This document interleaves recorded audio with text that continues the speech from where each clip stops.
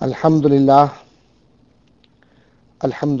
نحمده ونستعينه ونستغفره ونؤمن به ونتوكل عليه ونعوذ بالله من شرور أنفسنا ومن سيئات أعمالنا من يهده الله فلا مضل له ومن يضلله فلا هادي له ونشهد أن لا إله إلا الله وحده لا شريك له لا ضد له ولا ند له لا مثل له ولا مماثل له ونشهد أن سيدنا ومولانا طبيبنا وطبيب قلوبنا شفيعنا وشفاء صدورنا قرتنا وقرة عيوننا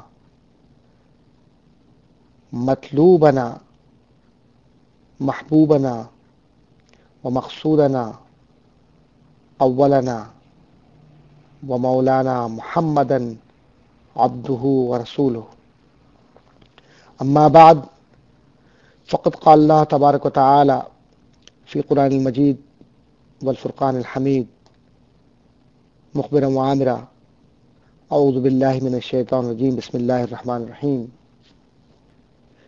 ولا تقولوا لمن يقتل في سبيل الله أموات بل أحياء ولكن لا تشعرون صدق اللہ العظیم۔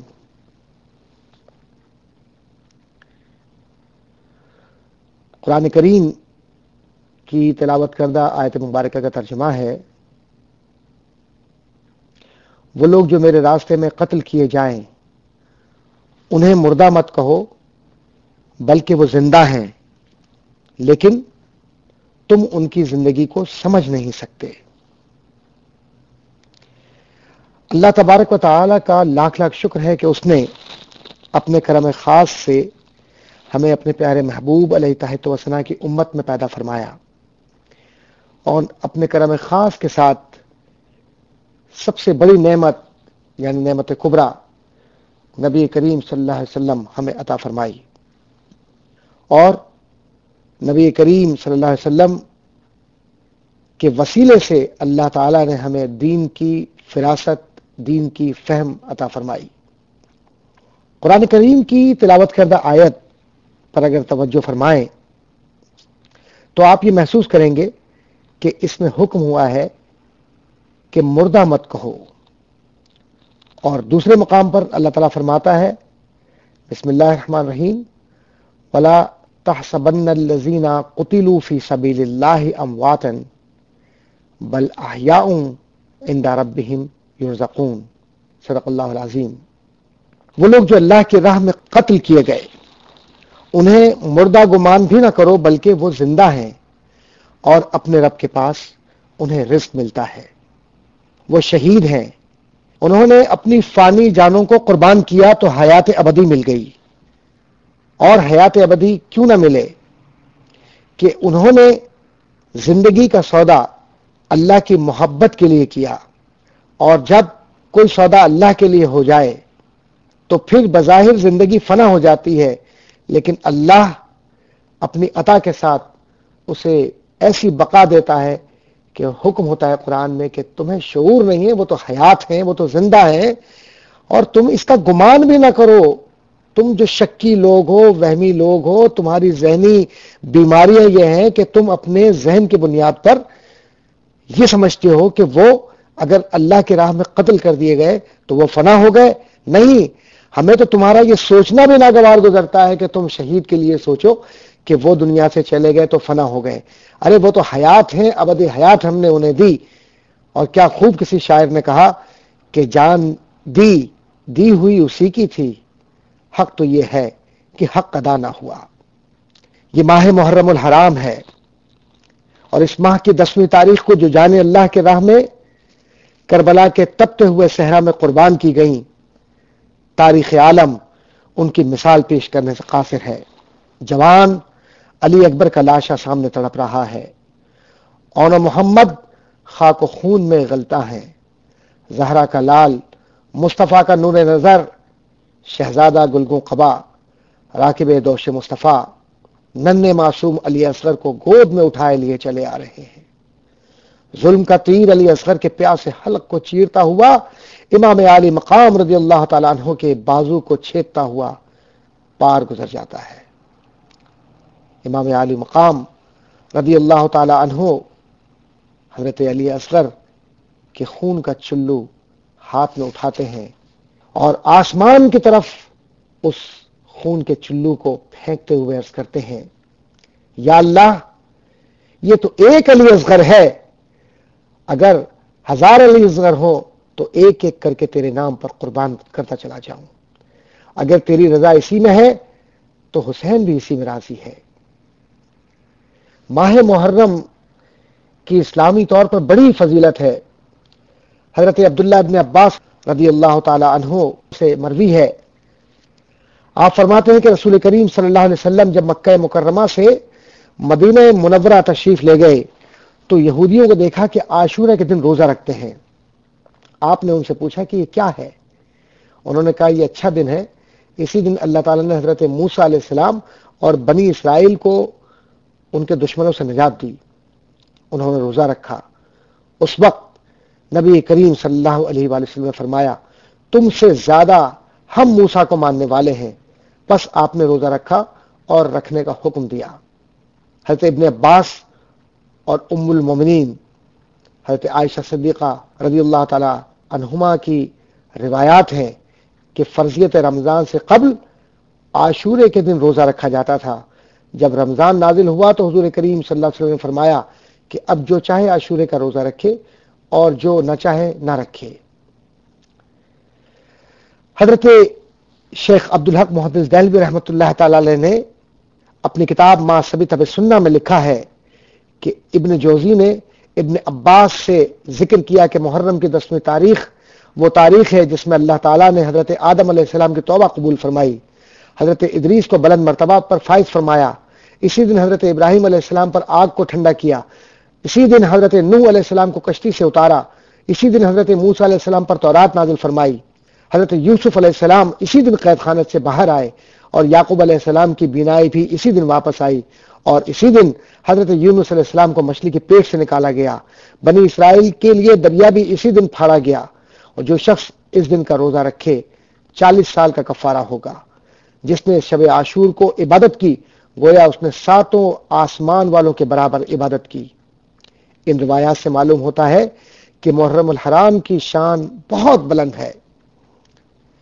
یہ اسلامی سال کا پہلا مہینہ ہے، اس کی 10ویں تاریخ کو قربانی ہے، اور ذی الحجہ اسلامی تاریخ کا آخری مہینہ ہے، اس کی 10ویں تاریخ کو بھی قربانی ہے۔ ہم مسلمانوں کا سال شروع بھی قربانی سے ہوتا ہے اور ختم بھی قربانی پر ہوتا ہے، آغاز بھی قربانی ہے اور انتہا بھی قربانی۔ علامہ اقبال رحمۃ اللہ تعالی علیہ کیا خوب فرماتے ہیں، غریب و سادہ و رنگی ہے داستان حرم، غریب و سادہ و رنگی ہے داستان حرم، نہایت اس کی حسین ابتدا ہے اسماعیل، اللہ اللہ بائے بسم اللہ پدر، مانیے ذبح عظیم آیت پسر۔ حضرت علامہ اقبال رحمۃ اللہ تعالی علیہ نے ذبح عظیم سے قرآن کریم کی اس آیت کی طرف اشارہ کیا ہے، وَفَدَيْنَاهُ بِذِبْحٍ عَظِيمٍ، اور ہم نے ایک بڑا ذبیحہ اس کے فدیے میں دے کر اسے بچا لیا۔ چشم فلک کو یہ منظر کبھی نہیں بھول سکتا کہ باپ نے بیٹے کی گلی پر چھری رکھی، زمین کانپ اٹھی، پہاڑوں کے دل ہل گئے، بیٹا بھی کتنا سعادت مند۔ ابا جان آنکھوں پر پٹی باندھ لیجئے، ایسا نہ ہو کہ محبت میں ہاتھ رک جائے اور میں اس سعادت سے محروم ہو جاؤں۔ علامہ اقبال رحمۃ اللہ تعالی علیہ نے اسی جانب اشارہ کرتے ہوئے فرمایا، یہ فیضان نظر تھا یا کہ مکتب کی کرامت تھی، سکھائے کس نے اسماعیل کو آداب فرزندی۔ نبی کریم صلی اللہ علیہ وآلہ وسلم کا یہ خانوادہ جو محرم کے حوالے سے پہچانا جاتا ہے، نبی کریم صلی اللہ علیہ وسلم سے پیار کرنے والا یہ گھرانہ اور نبی کے نور کو کائنات کے اندر بانٹنے والا یہ خزانہ، اللہ اکبر، یہ مصطفیٰ کا گھرانہ ہے، یہ پنجتن کا گھرانہ ہے، اور یہ پیار کرنے والے نبی سے وہ ہیں کہ جن کے ہونٹوں کے بوسے، گال کے بوسے، گلے کے بوسے میرے پیارے نبی صلی اللہ علیہ وسلم نے لیے، یہ وہ حسین ہیں۔ ایک بات جو بڑی خوبصورت ہے وہ یہ کہ شہداء کے لیے کہا جاتا ہے کہ کیا انہیں تکلیف نہیں ہوتی جب ان کے گردنوں پہ خنجر چلتے ہیں، جب ان کے جسموں کو گھائل کیا جاتا ہے تو یہ اپنی جانیں دے دیتے ہیں۔ یہ کیسے اپنی جانیں دے دیتے ہیں؟ اس کا جواب سن لیجئے، بڑا خوبصورت نقطہ ہے۔ حضرت یوسف علیہ السلام کو جب مصر میں زلیخا نے دیکھا تو زلیخا اللہ کا نور جو حضرت یوسف کے چہرے پر چمک رہا تھا اس میں بے خود ہو گئی،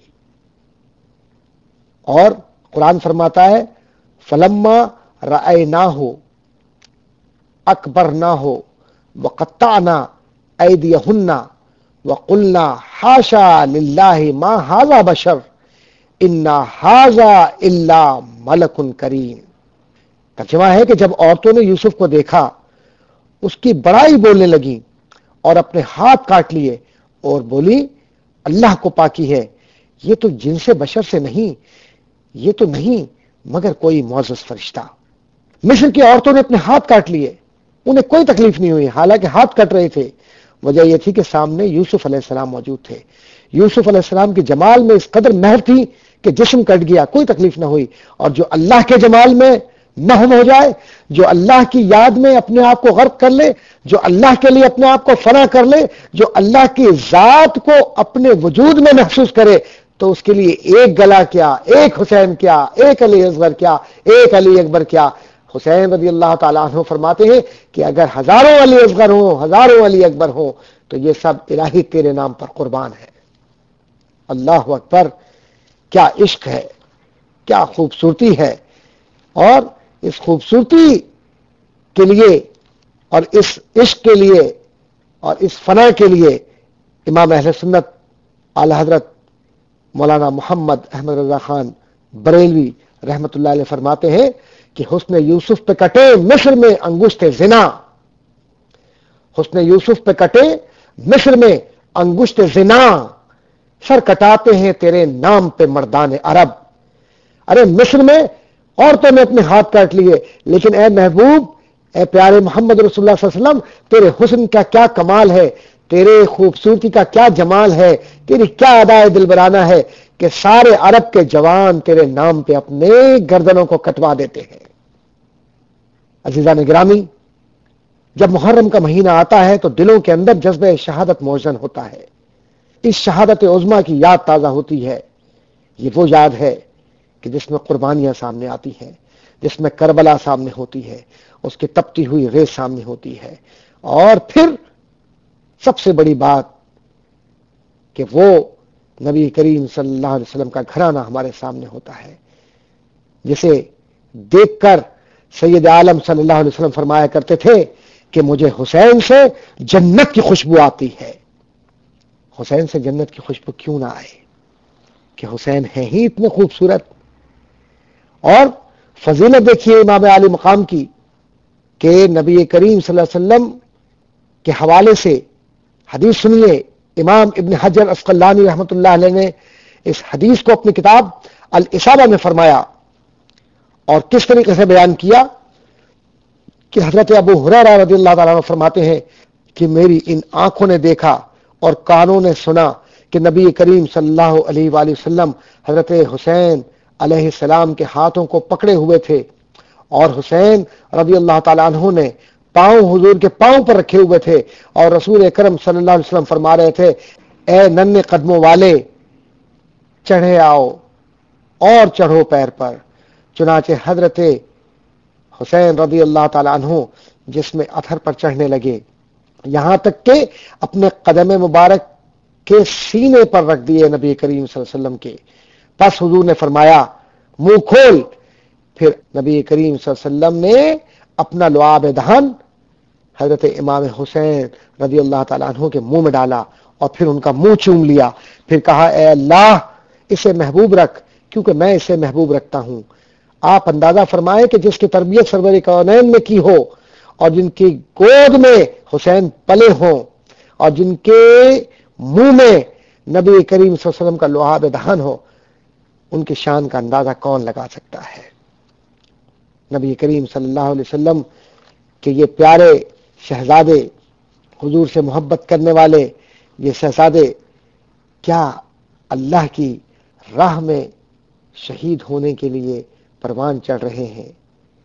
اور کیا خوبصورت زندگی سرکار مدینہ صلی اللہ علیہ وسلم کی زندگی کے مطابق گزارنے والے یہ حسین آہستہ آہستہ کربلا کی طرف بڑھتے چلے جا رہے ہیں، کربلا کی طرف بڑھتے چلے جا رہے ہیں۔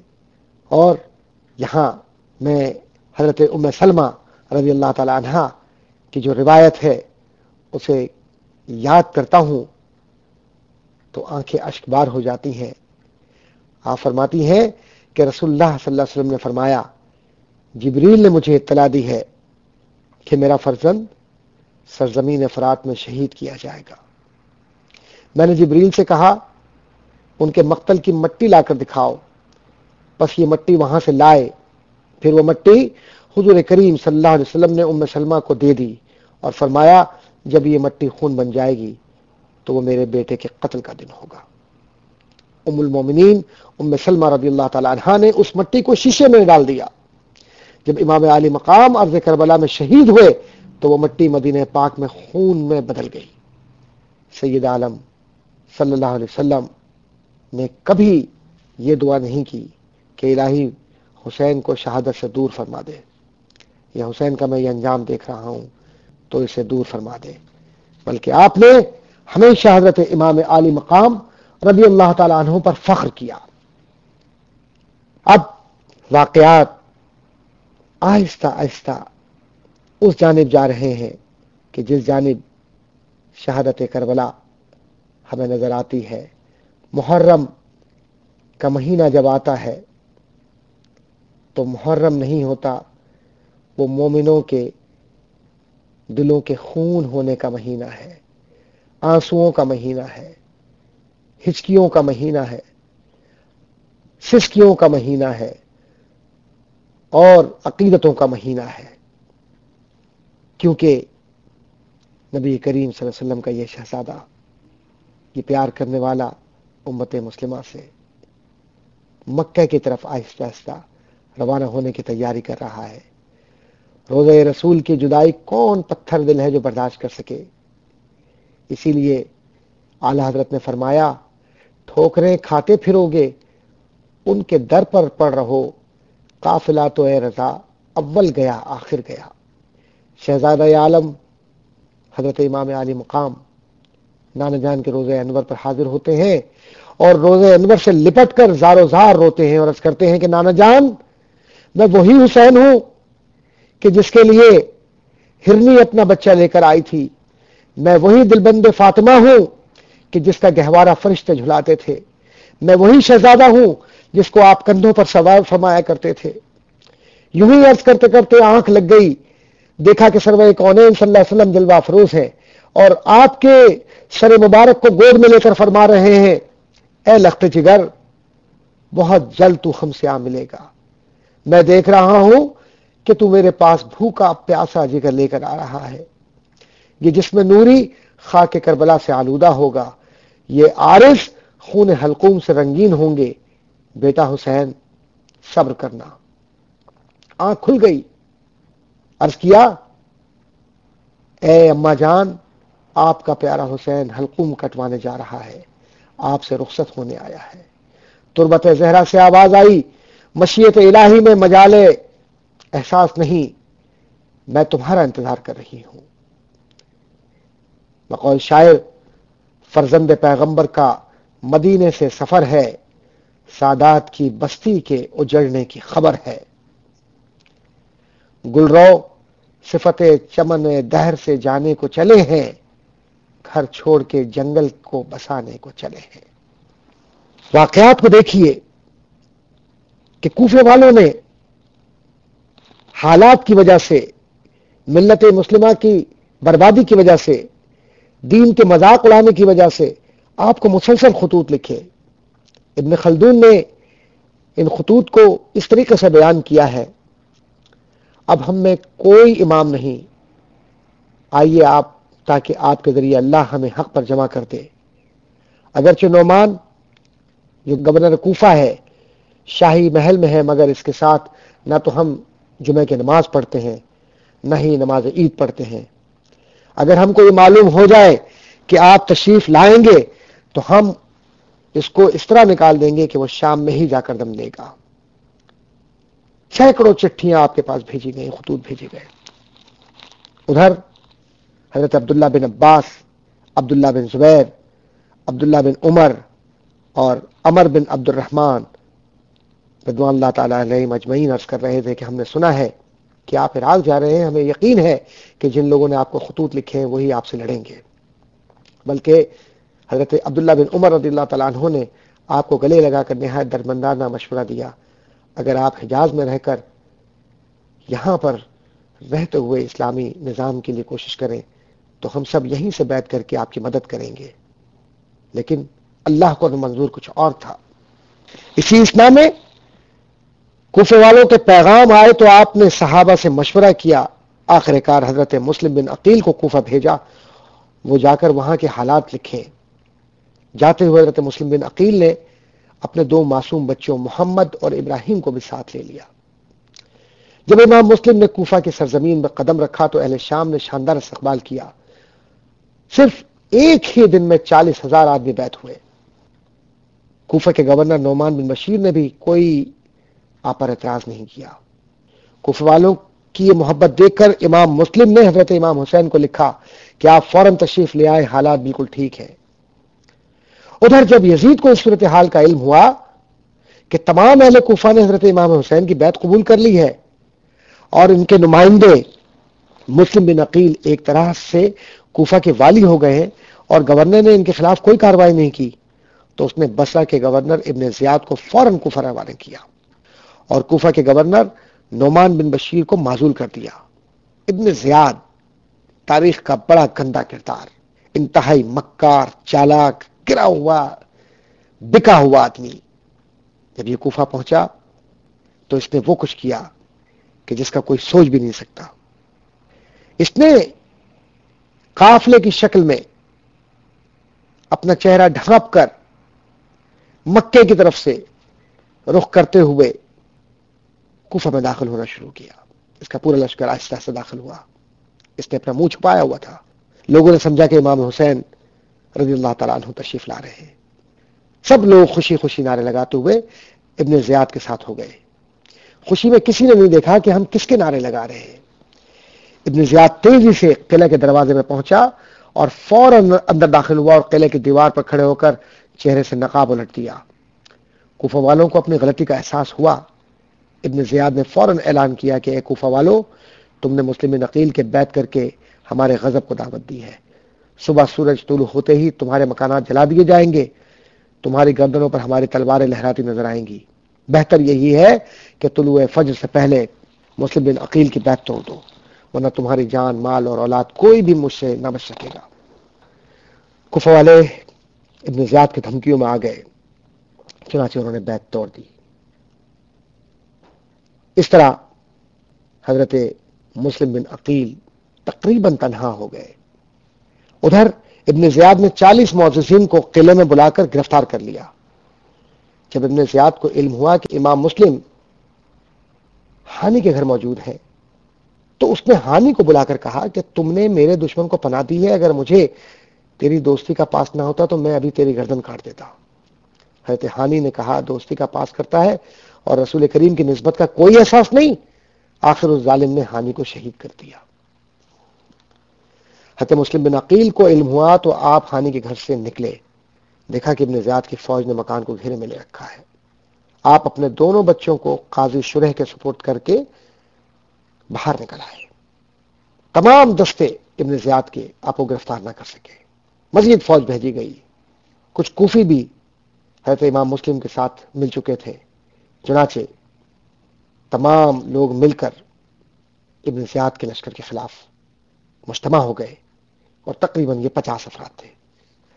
چنانچہ اس تیز فرار شخص نے کیا یہ کہ اپنے قبیلے کے رشتہ داروں کو مخاطب کرنے کے لیے 40 جو دیگر لوگ تھے جن کو اس نے یرغمال بنایا تھا، ان کو کہا کہ وہ کھڑے ہوں اور کھڑے ہو کر اعلان کریں کہ وہ لوگ مسلم بن عقیل کا ساتھ چھوڑ دیں، ورنہ ان کی گردنیں کاٹ دی جائیں گی۔ چنانچہ 40 افراد کے اعلان کی وجہ سے بہت سے لوگ حضرت امام مسلم بن عقیل سے الگ ہو گئے۔ ادھر ابن زیاد نے اعلان کیا کہ مسلم کو پناہ دینے والا بھی قتل کر دیا جائے گا۔ ہر کوفی نے دروازہ بند کر دیا، ہر کوفی آپ سے دور ہو گیا۔ حضرت مسلم بن عقیل رضی اللہ تعالیٰ عنہ کی جو صورتحال تھی، اس میں سب سے اہم ترین بات یہ تھی کہ انہوں نے حضرت امام حسین کو یہ لکھ دیا تھا کہ آپ تشریف لے آئیں۔ اب ایسی صورت میں آپ کو یہ فکر تھی کہ اگر وہ تشریف لے آئیں تو کیا صورتحال ہوگی۔ قصہ مختصر، آپ ابھی اسی خیال میں تھے کہ 2 سپاہی اچانک آپ پر حملہ آور ہوئے، آپ زمین پر گرے، گرفتار کر کے آپ کو ابن زیاد کے دربار میں پیش کیا گیا۔ اب یہاں گفتگو ہو رہی ہے، امام مسلم فرماتے ہیں ہم عدل و انصاف قائم کرنے اور کتاب و سنت کو دعوت دینے کے لیے آئے ہیں۔ ابن زیاد کہتا ہے تم کہاں اور کہاں کتاب و سنت؟ امام مسلم فرماتے ہیں کتاب و سنت ہمارے گھر سے لوگوں کو ملی ہے۔ ابن زیاد کہتا ہے میں تمہیں اس طرح قتل کروں گا کہ زمانہ کسی بھی قتل کو یاد نہ رکھے ماں سوائے تمہارے قتل کے۔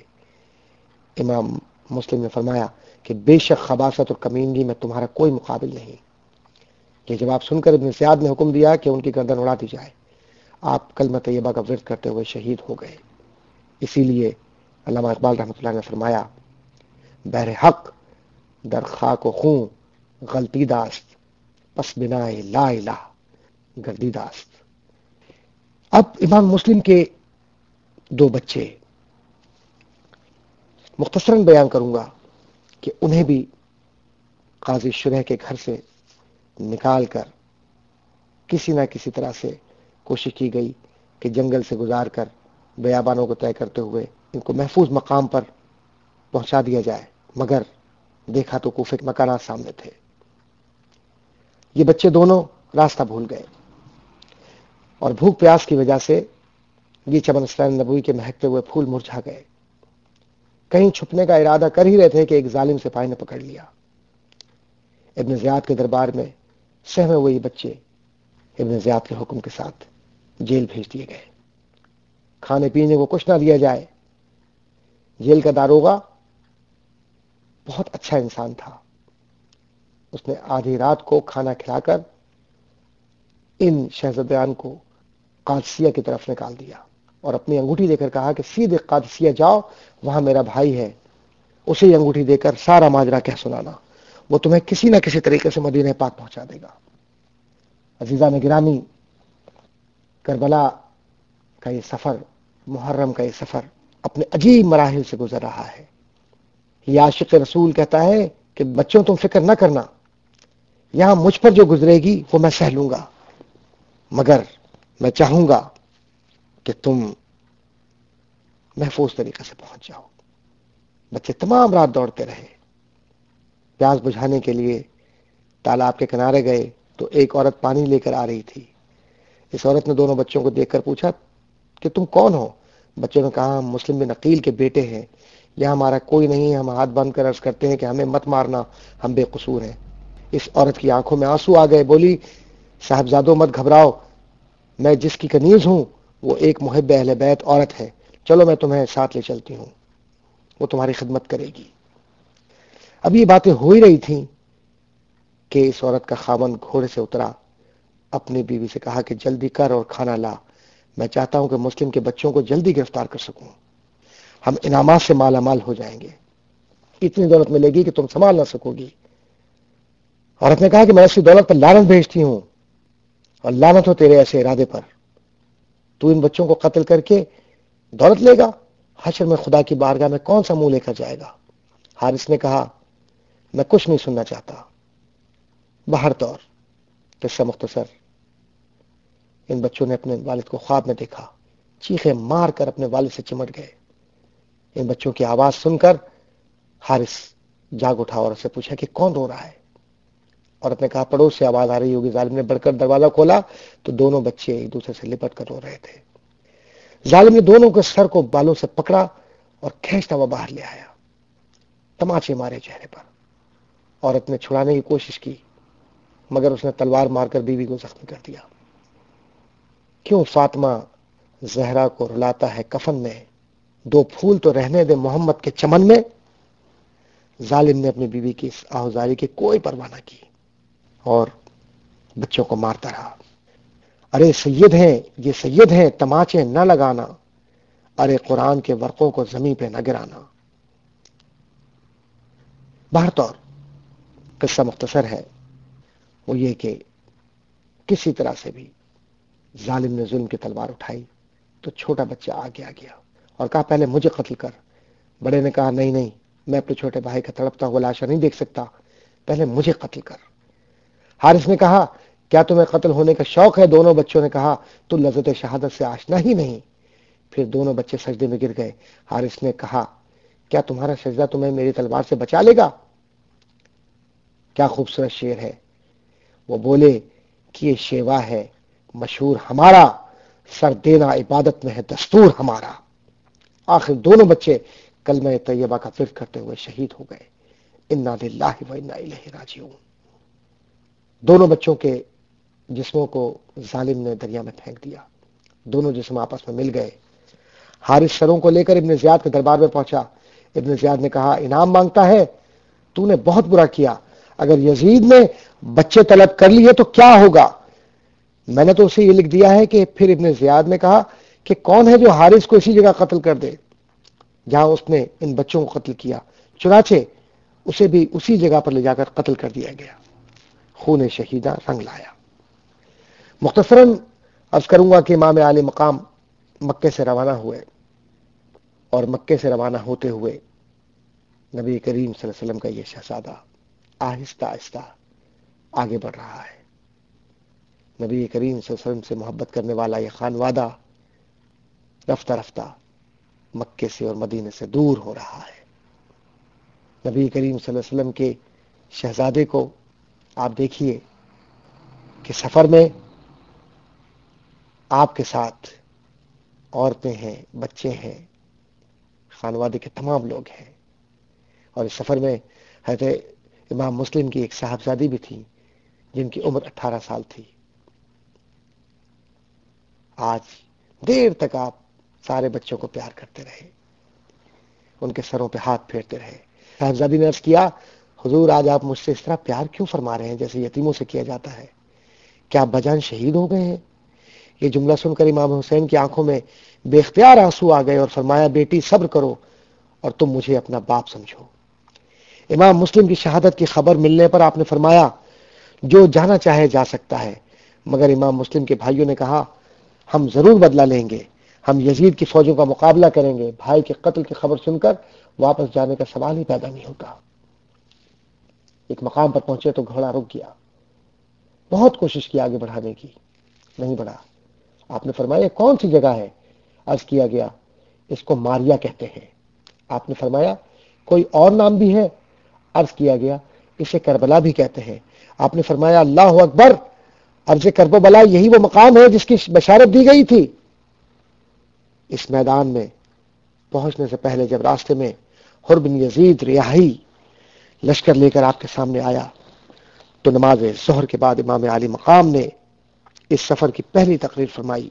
آپ نے فرمایا لوگوں میں خود نہیں آیا، مجھے تمہارے خطوط اور قاصد لائے ہیں۔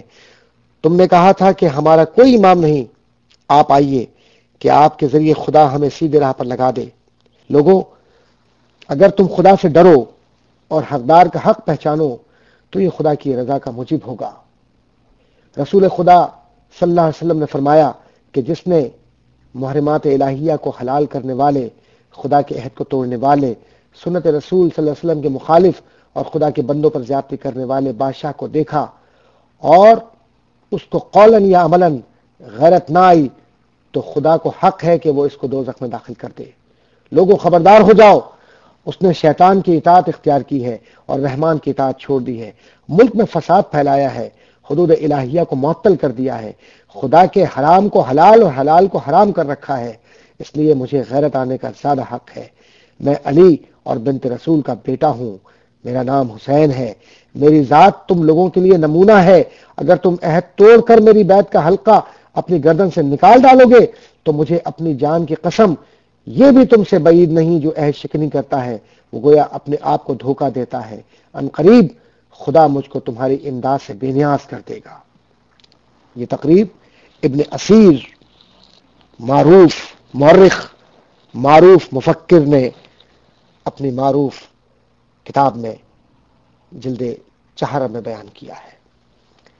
حر نے کہا اگر آپ ہمارے ساتھ جنگ کریں گے تو قتل ہو جائیں گے۔ آپ نے فرمایا میں بڑھتا جاؤں گا، کیونکہ ایک جوان کے لیے موت کوئی آر نہیں جب اس کا ارادہ نیک ہو اور وہ سچا مسلمان ہو۔ سأمضی وما بالموت عار علی الفتى اذا ما نوى خیرا وجاہد مسلما۔ کیا خوبصورت شعر آپ نے اس وقت فرمایا جب آپ کا گھوڑا ارض نینوا کے میدان کربلا میں رک گیا تو خیمے لگا دیے گئے۔ یہ 2 محرم الحرام کا واقعہ ہے۔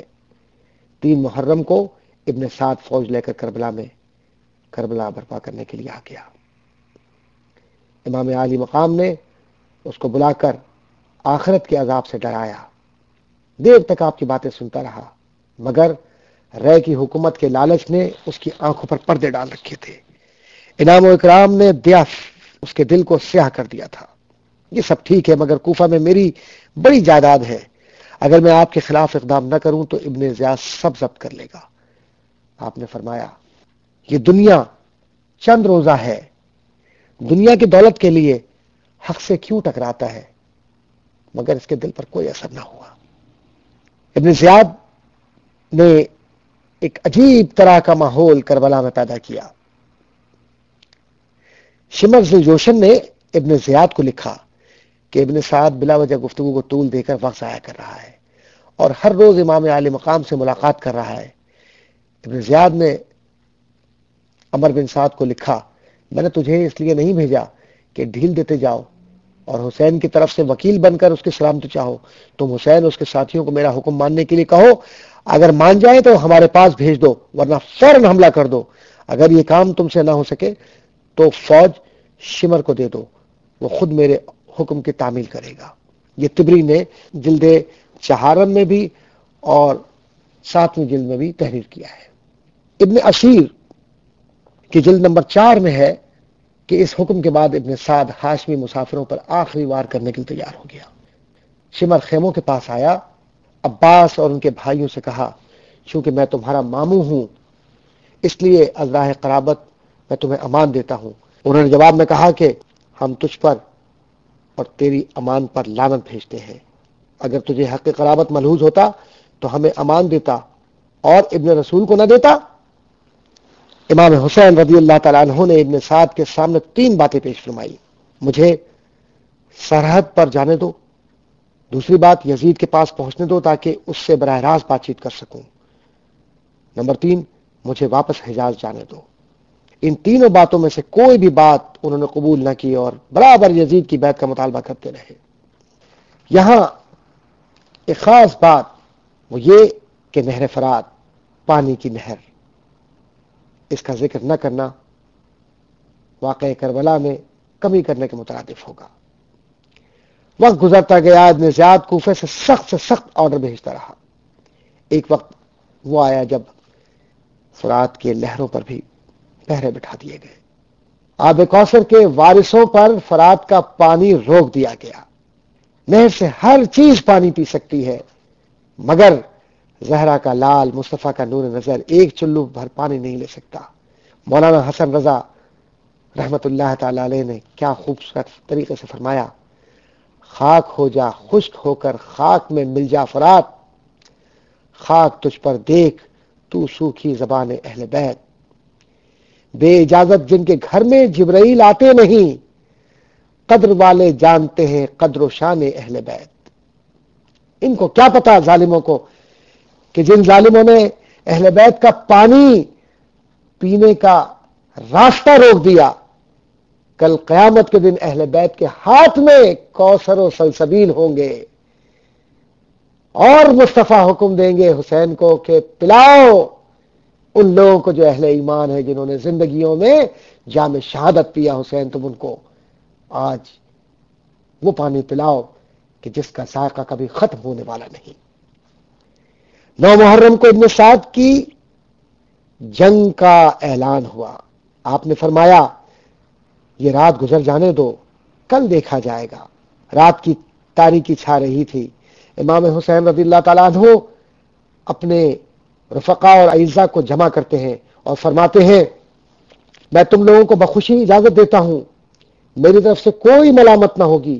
رات ہو چکی ہے، ایک ایک اونٹ لو، خدا تم سب کو جزائے خیر دے.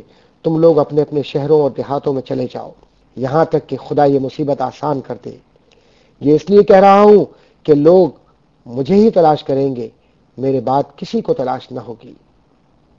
ساتھیوں نے جواب دیا اللہ اکبر، وفا ہو تو ایسی ہو. مسلم بن عقیل کے بھائیوں نے کہا خدا کی قسم ہم ہرگز ایسا نہیں کر سکتے، جان و مال اور اہل و عیال سب کچھ آپ پر نثار.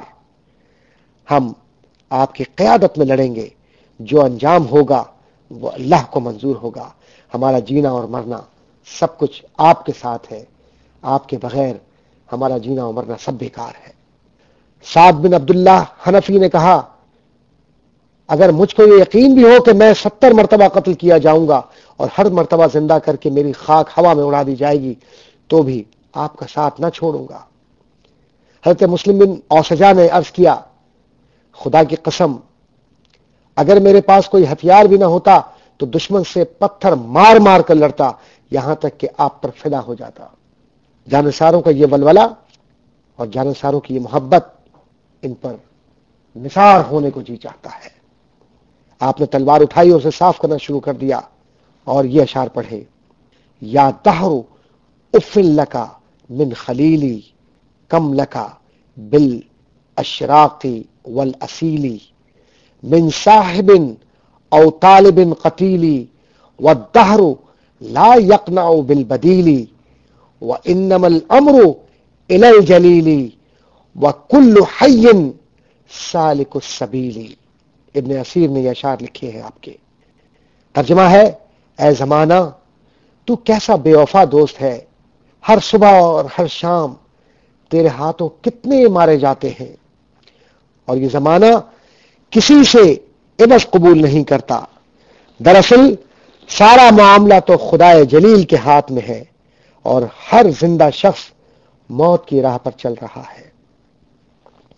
آپ نے یہ تمام رات اللہ کی یاد میں گزار دی اور یہی رات کیا آپ کی تو ہر رات ہی اللہ کی یاد ہی کی رات تھی. بارگاہ میں عرض کی تیرے دین کی خیر ہو یا الہی، میں آؤں گا کشتی کنارے لگا کے، یہ قاسم یا عباس بھانجے بھتیجے تیرے پاس پہنچیں گے گردن کٹا کے. مصائب جہاں بھر کے گھیرے ہوئے ہیں، تواضع یہ کی کوفیوں نے بلا کے. یا الہی نتیجہ مجھ کو معلوم ہے، مگر میرے ساتھی میرے اسرار پر بھی میرا پیچھا نہیں چھوڑتے، میرے بہن بھائی بچے سب قربان. یا اللہ میرے حوصلے بلند کر، میری زبان پر صبر و شکر کے سوا کچھ نہ ہو. تھوڑی دیر کے لیے نیند کا غلبہ ہوا. دیکھتے ہیں کہ نبی کریم صلی اللہ علیہ وسلم تشریف لائے اور امام عالی مقام کو اپنی گود میں بٹھا کر فرمایا اے میرے نور نظر، اے میرے لخت جگر، دیکھ یہ تمام ارواح مقدسہ تیرے خیر مقدم کو حاضر ہیں. بیٹا کل شب کا کھانا ہمارے ساتھ کھانا، جنت تیری منتظر ہے، جنت کی حوریں تیرے راستہ دیکھ رہی ہیں. امام عالی مقام نے بیدار ہو کر اپنا خواب سنایا. تمام اہل حرم یہ خواب سن کر پریشان ہوئے. امام عالی مقام کی غمگسار بہن زینب بنت فاطمہ رضی اللہ تعالی عنہا سے رہا نہ کیا. رو کر عرض کیا کاش آج موت میری زندگی کا خاتمہ کر دیتی. آج میری ماں فاطمہ، باپ علی اور بھائی حسن سے میں کوئی بھی تو ہم میں موجود نہیں ہے. بھائی ان گزرے ہوئے جانشینوں کا سہارا تم ہی تو ہو۔ امام حسین نے فرمایا بہن حلم و وقار کا ساتھ نہ چھوڑو۔ حضرت زینب نے عرض کیا میں آپ کے بدلے اپنی جان دینا چاہتی ہوں۔ پھر آپ شدت سے رونے لگیں اور بے ہوش ہو گئی۔ آپ نے حضرت زینب کو وصیت فرمائی۔ حضرت جعفر بن سلیمان فرماتے ہیں کہ میں محرم کی 10ویں تاریخ کو آل حیدر کے خیموں میں گیا۔ ایک خیمے میں مدھم شعاعیں نظر آ رہی تھیں۔ میں نے جھانک کر دیکھا قرآن کریم کھلا ہوا ہے اور امام حسین نہایت خشوع و خضوع سے تلاوت فرما رہے ہیں اور آنکھوں سے آنسو بہ رہے ہیں۔ اب خونی صبح آ گئی۔ 10ویں محرم کا آفتاب طلوع ہوتا ہے۔ امام عالی مقام اور ان کے تمام ساتھی اور اہل بیت 3 دن کے بھوکے پیاسے ہیں۔ پانی کا ایک قطرہ بھی میسر نہیں، کھانے کا ایک لقمہ بھی حلق سے نہیں نیچے اترا۔ بے وطنی ہے، دھوپ کی تمازت، گرم ریت اور ہوائیں، ان سب چیزوں نے نڈھال کر دیا۔ ان بھوکے پیاسے شیروں کے مختصر ترین لشکر کو امام عالی مقام امام حسین رضی اللہ تعالیٰ عنہ ترتیب دے رہے تھے۔ یہ لشکر 91 افراد پر مشتمل تھا، جس میں 19 اہل بیت کرام اور 72 باقی جانثار تھے۔ اگر ان کے نام یہاں بیان کیے جائیں تو طوالت کا باعث ہوگا، لیکن چند نام میں بیان کیے دیتا ہوں تاکہ تاریخ کے یہ نامور سپاہی یاد رہیں۔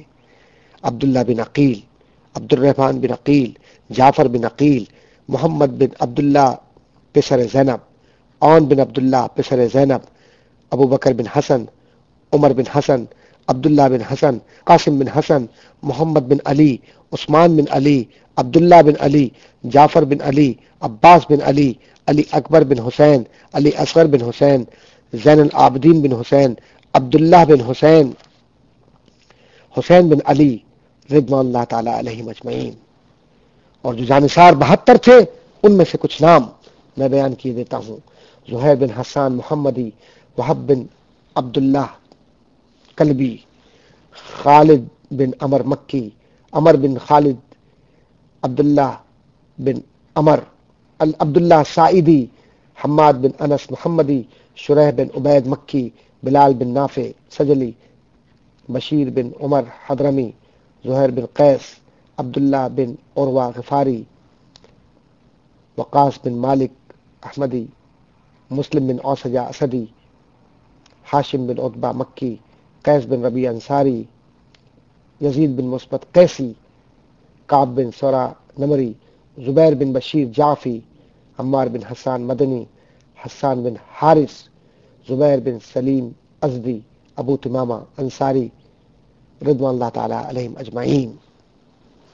تمنا شہادت کھینچ لاتی ہے جو مقتل میں، کوئی دم میں لگی دل کی بجھے گی آب خنجر سے۔ امام عالی مقام کے یہ 100 سے بھی کم جانثار میدان جہاد کی تیاری کر رہے تھے۔ ادھر ابن سعد کے لشکر کی تعداد 20,000 سے بھی کم نہ ہوگی۔ امام حسین دل سے یہ چاہتے تھے کہ یہ خون خرابہ نہ ہو، مگر دشمن اہل بیت کسی بات پر بھی تیار نہ تھے۔ جب آپ نے دیکھا کہ یہ لوگ کسی طرح سے بھی ٹلنے والے نہیں، تو آپ نے اتمام حجت کے لیے، تاکہ لوگ گواہ رہیں اور اللہ تعالی اور اس کے رسول گواہ ہو جائے ان شقیوں کے عمل پر، ان کے ناکردہ گناہوں سے بچانے کے لیے ان کو کہ یہ گناہ سے بچ جائیں، آپ نے ابن سعد کے لشکر کے سامنے جا کر خطبہ دیا۔ آپ نے فرمایا اے عراق والو، تم خوب جانتے ہو کہ میں نواسے رسول ہوں، فرزند بطول ہوں، دل بند علی المرتضیٰ ہوں، برادر حسن مجتبیٰ ہوں، خون ناحق حرام ہے۔ میں تمہیں آگاہ کرتا ہوں کہ تم اس گناہ میں مبتلا نہ ہو۔ میں نے کسی کو قتل نہیں کیا، کسی کا گھر نہیں جلایا، کسی پر حملہ ور نہیں ہوا۔ اگر تم اپنے شہر میں میرا آنا نہیں چاہتے ہو تو مجھے واپس جانے دو۔ تم سے کسی چیز کو میں طلب نہیں کرتا۔ کیوں تم میری جان لینا چاہتے ہو؟ اور تم کس طرح میرے خون کے جرم سے بری ہو سکتے ہو؟ روز محشر میرے خون کا تمہارے پاس کیا جواب ہوگا؟ اپنا انجام سوچو اور اپنی عاقبت پر نظر ڈالو. پھر یہ بھی سوچو کہ میں کون ہوں اور کس کا منظور نظر ہوں. میرے والد کون ہیں, میری والدہ کس کی لخت جگر ہے. میں زہرا کا نور ہوں جن کے پلسرات سے گزرتے وقت ندا کی جائے گی کہ اے اہل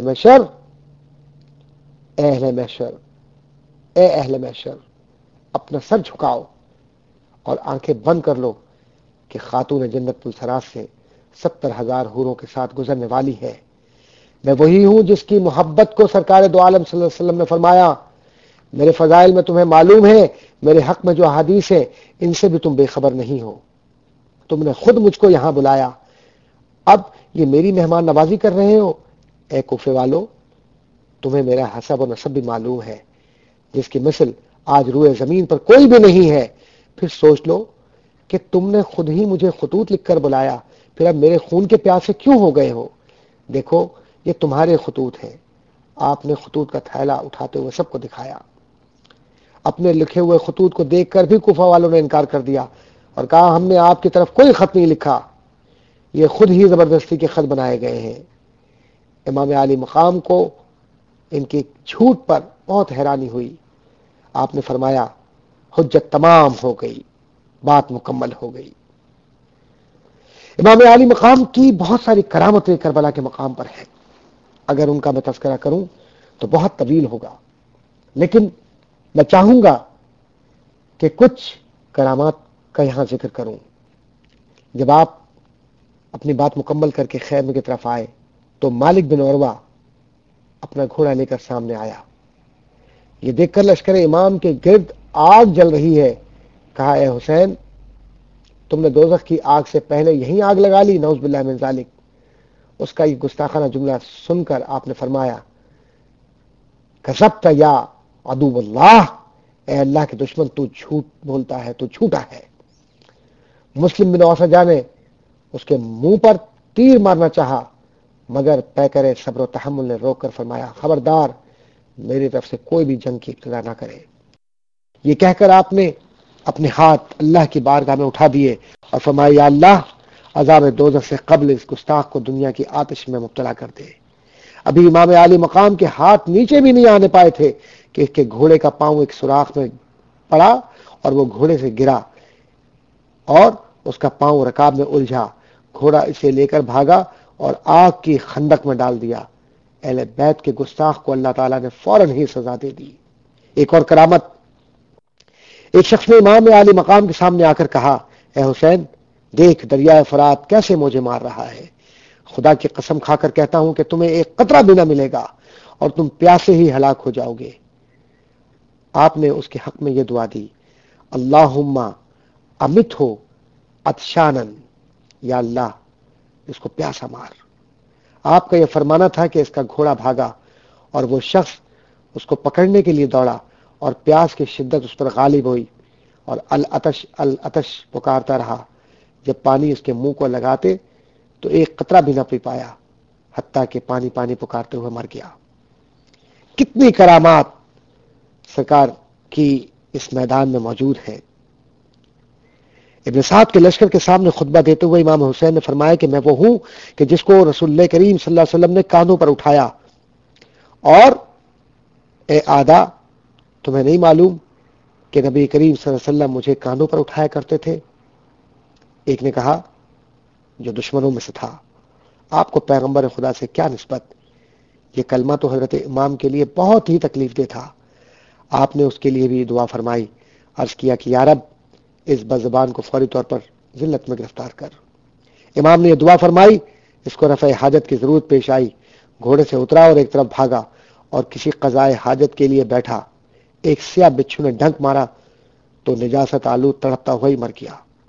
اس رسوائی کو تمام لشکر نے کی ناپاکی کی حالت میں دیکھا اور اسی ناپاکی کی حالت میں اس کی جان نکلی, لیکن اس لشکر کو پھر بھی شرم و حیا نہیں آئی.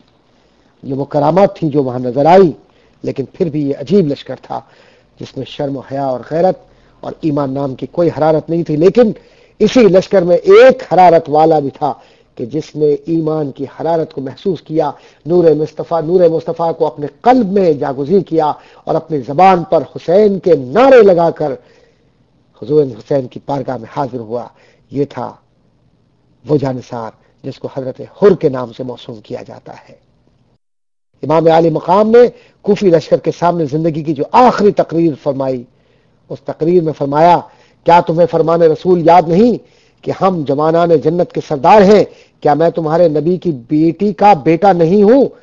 جاؤ جابر بن عبداللہ سے پوچھو، ابو سعید خدری سے پوچھو، زید بن ارقم سے پوچھو اور انس بن مالک سے پوچھ لو کہ میں کون ہوں۔ قیس بن اشعث نے کہا، تم اپنے بنی عم کا کہنا کیوں نہیں مان لیتے؟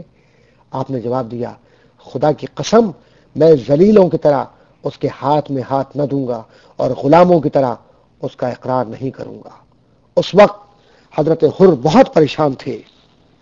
وہ ابن سعد سے جا کر کہتے کہ تم امام کے ساتھ جنگ کرو گے تو رسول اللہ صلی اللہ علیہ وسلم کو کیا جواب دو گے؟ ابن سعد کو اس کا جواب نہ آتا تھا۔ حضرت حر دونوں خیموں کے درمیان کھڑے کچھ سوچ رہے تھے کہ ان کے بھائی مصعب نے کہا، تم جیسا بہادر اور یہ حالت کیا سوچ رہے ہو؟ حضرت حر نے کہا، میں جنت اور دوزخ کے درمیان کھڑا ہوں، ایک طرف جنت کے خوش رنگ پھول کھل رہے ہیں اور ایک طرف جہنم شعلہ زن ہے۔ یہ کہا اور گھوڑے کو ایڑ لگا کر اہل بیت کے لشکر میں آ گئے اور امام عالی مقام کی خدمت میں عرض کیا، اگر میں آپ پر قربان ہو جاؤں تو کیا پہلی لغزش معاف ہو جائے گی؟ آپ نے فرمایا، تم دنیا و آخرت میں حر آزاد ہو۔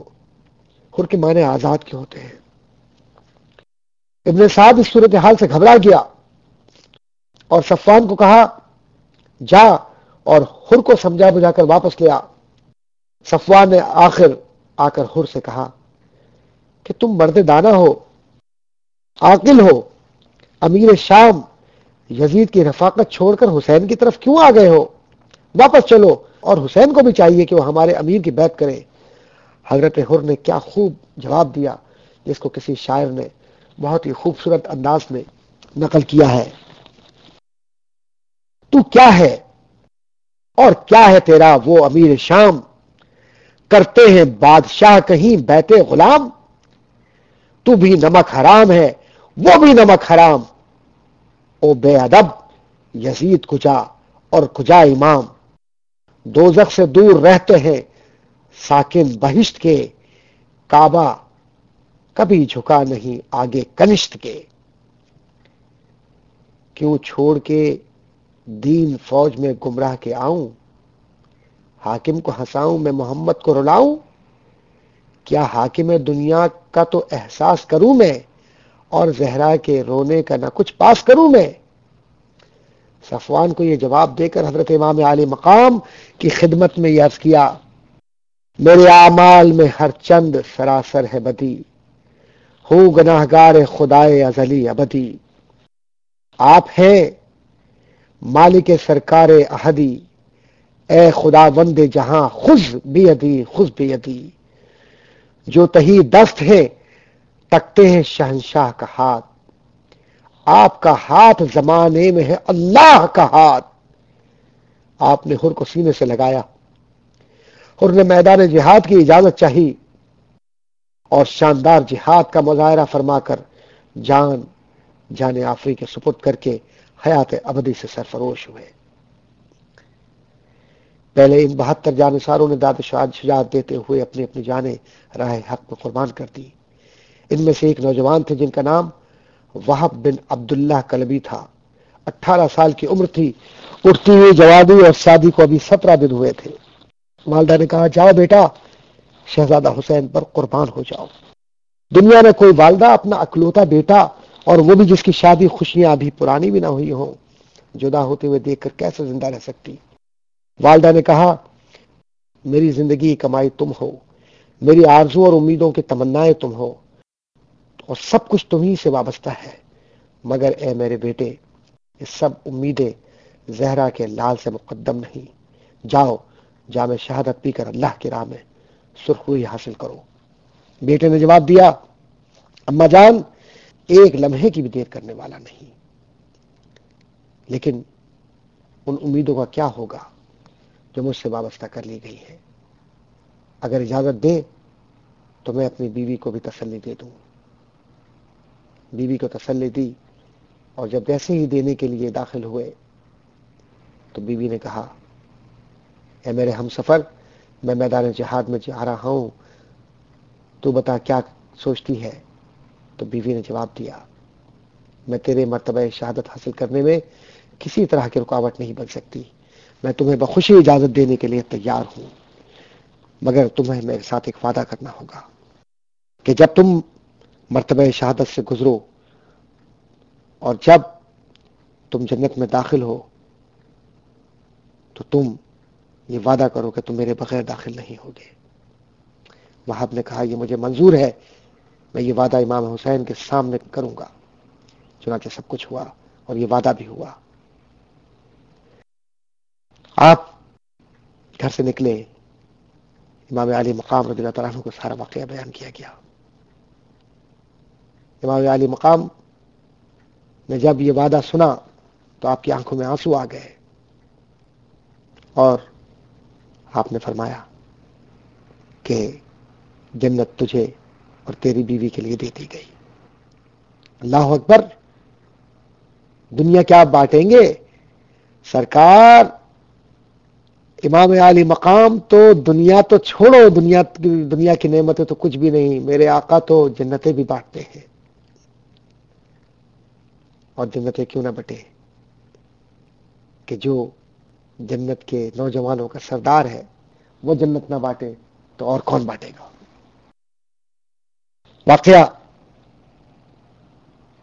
یہاں سے شروع ہوتا ہے کہ پھر یہ نوجوان وہاب امام علی مقام کے محبت کی تعلیم کو دل میں لے کر ان کے روشن چہرے کو تصور میں لیے ہوئے آگے بڑھا اور گرج کر کہا، امیر حسین و نعم الامیری لہو لمعۃ کالسراج المنیری. اور اس کے بعد کہا، حل من مبارزن، ہے کوئی جو مقابلے پر آئے؟ لوگ ڈر گئے. ابن سعد نے اپنی فوج سے کہا، کیا اس چھوٹے سے بچے کا مقابلہ کرنے کے لیے میری فوج میں کوئی بہادر نہیں؟ ابن سعد کا یہ تانا سن کر محکم بن طفیل برداشت نہ کر سکا اور گھوڑا دوڑاتا ہوا مقابلے میں آ گیا. اس نے آتے ہی وہاب پر نیزے کا وار کیا. وہاب نے اس کا نیزہ پکڑ کر اس زور سے کھینچا کہ وہ گھوڑے سے گر گیا. وہاب کی تلوار بجلی کی طرح اٹھی، ایک ہی وار میں اسے واصل جہنم کر دیا. جو سامنے آتا اسے وہاب کاٹتے چلے جاتے. اور پھر ایک وقت وہ آیا کہ آپ بار بار پکارتے، ہے کوئی جو میرے مقابلے پر آئے؟ میں حسین کا سپاہی ہوں، میں حسین کا سپاہی ہوں. حضرت وہاب پر چاروں طرف سے تیروں کی بارش ہو گئی. جسم پر تقریباً 1500 تیر لگے. وہاب زمین پر گر گئے. دشمنوں نے سر قلم کر کے خیمے میں پھینک دیا. انا للہ و انا الیہ راجعون. اس کے بعد ہم یہ دیکھتے ہیں کہ ایک ایک کر کے تمام جانثار اپنی جان نثار کر کے اللہ کی بارگاہ میں سرخ رو پیش ہوئے. اب اہل بیت کی باری آئی. سب سے پہلے علی اکبر میدان میں جانے کی تیاری کرنے لگے. ابا جی سے اجازت لینے کے لیے حاضر ہوئے. آپ کی عمر 17 سال تھی اور حسن و جمال اور خد و خال میں نبی کریم صلی اللہ علیہ وسلم کے مشابہ تھے.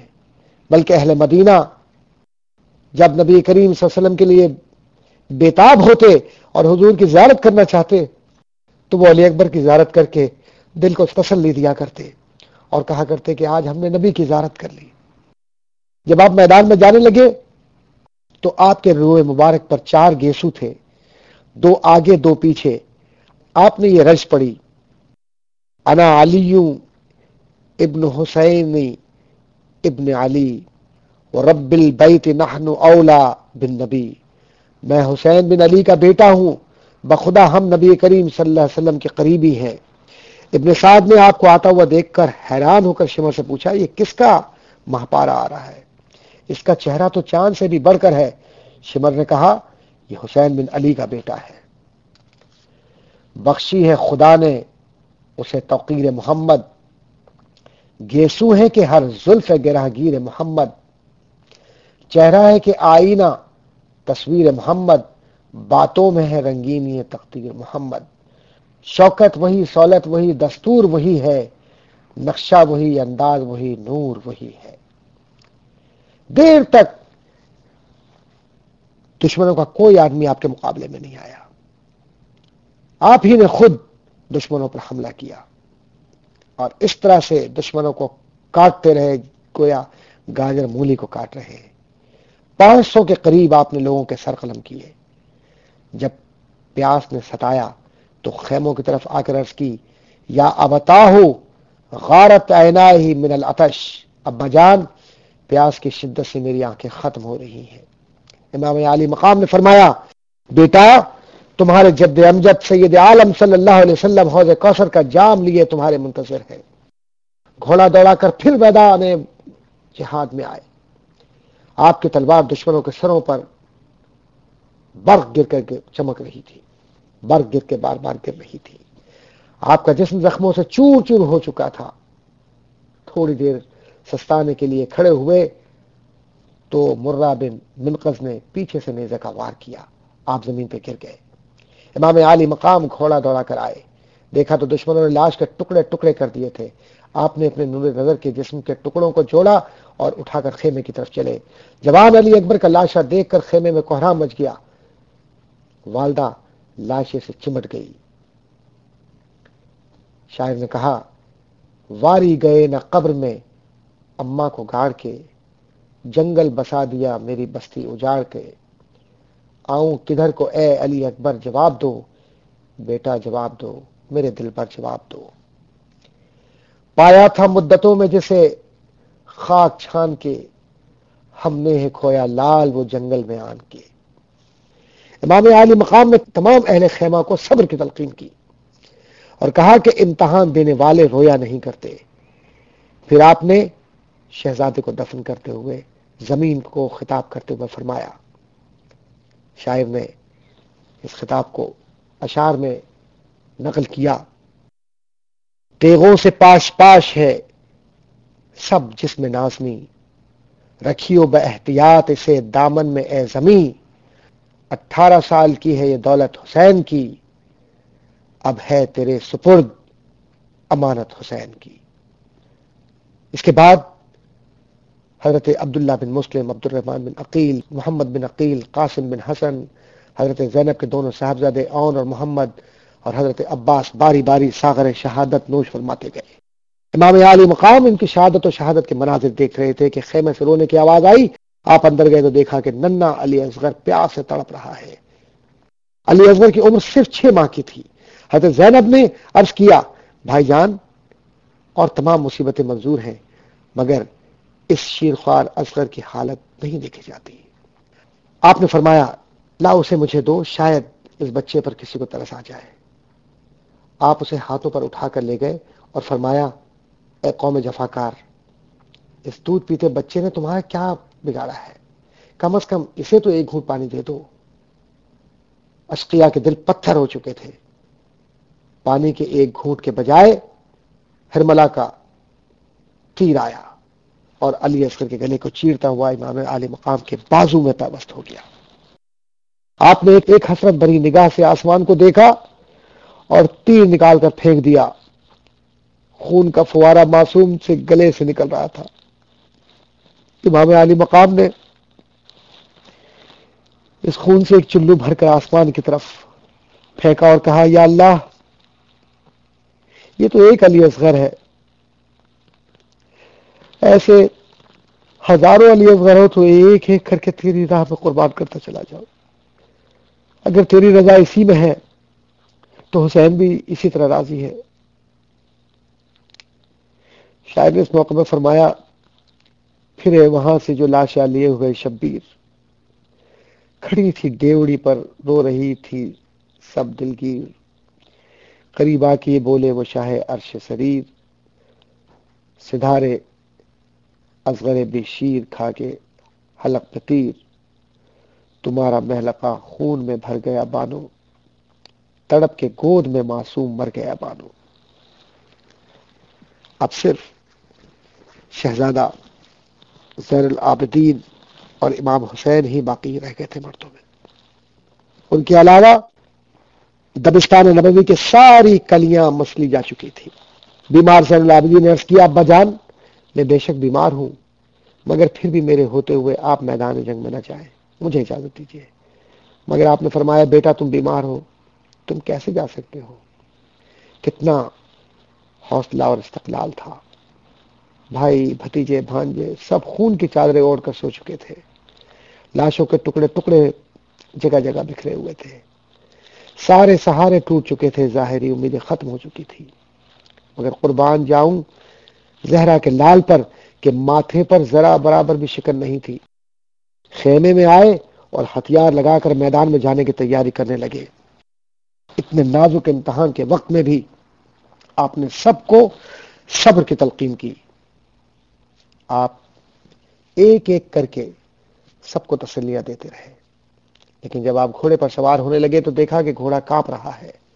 آپ نے دیکھا کہ گھوڑے کے ساتھ معصوم سکینہ کھڑی ہے اور رو رہی ہے، ابا جان مجھے یتیم کر کے جا رہے ہو، اب ابا جان کسے کہہ کر پکاروں گی؟ امام عالی مقام نے گھوڑے سے اتر کر بچی کو سینے سے لگایا اور تسلی دی۔ اس بیٹی کو تسلی دے رہے تھے کہ دوسری بیٹی کا خط پہنچا۔ اس خط کا مضمون بعض روایتوں میں بیان کیا گیا ہے کہ جس میں محبتوں کا اظہار کیا گیا تھا۔ یہ خط امام عالی مقام کی صاحبزادی صغرا کا تھا، جو مدینہ طیبہ میں ہی رہ گئی تھی، اس لیے کہ ان کے خاوند حضرت امام حسین کے بڑے بھائی محمد بن حنیفہ کے پاس ہی رہ گئے تھے۔ امام عالی مقام اس درد بھرے خط کو لے کر خیمے میں گئے۔ خط سنتے ہی ایک دم کوہرام برپا ہو گیا۔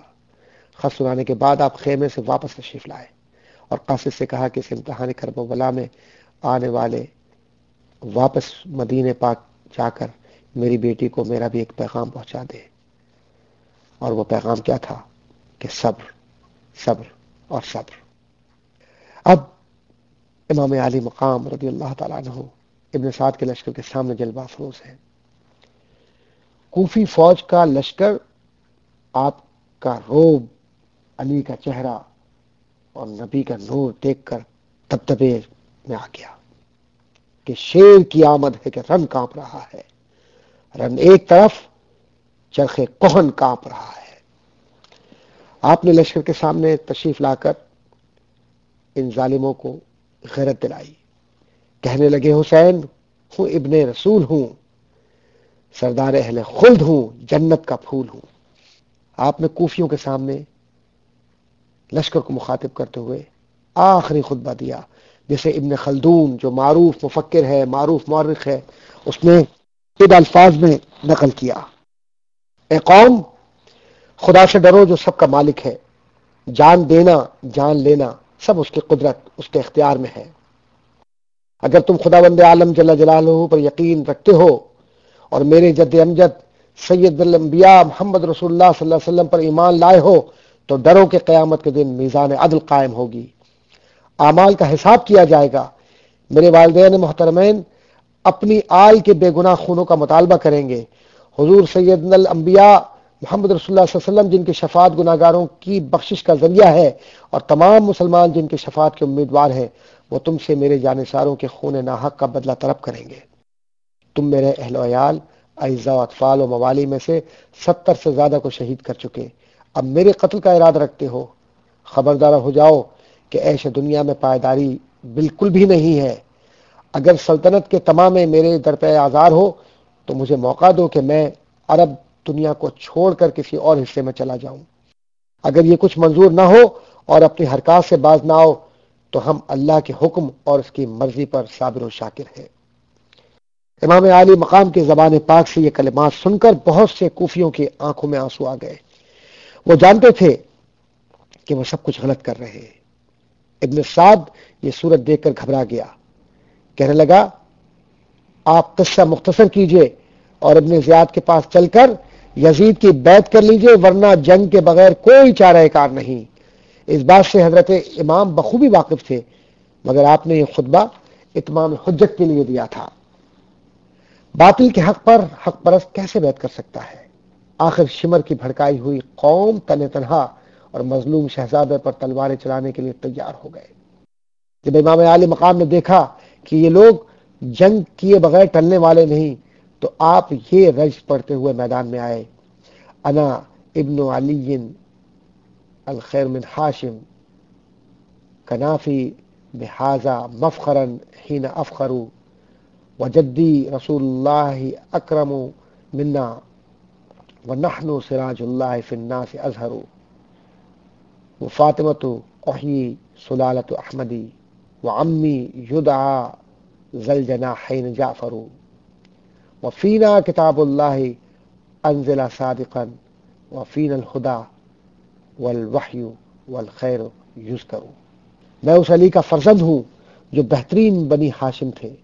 نسبی فخر کے وقت یہ بات میرے لیے کافی باعث افتخار ہے، اور میرے نانا رسول خدا تھے جو ساری خلق سے افضل ہے، اور ہم لوگ انسانیت کے لیے اللہ کا روشن چراغ ہیں، اور میری والدہ فاطمہ ہیں جو رسول اللہ کا جگر پارا تھی، اور میرے چچا جعفر ہیں جو ذوالجناحین ہیں، اور ہم پر اللہ کی سچی کتاب نازل ہوئی، اور ہمارے گھرانے میں ہدایت، وحی اور نیکی کا چرچا ہے۔ چشم فلک میں کبھی منظر نہ آیا ہوگا کہ 20,000 عراقی سورما ایک طرف اور مدینے کا مظلوم مجاہد ایک طرف، یہ سب لوگ لالچ میں جمع ہوئے تھے۔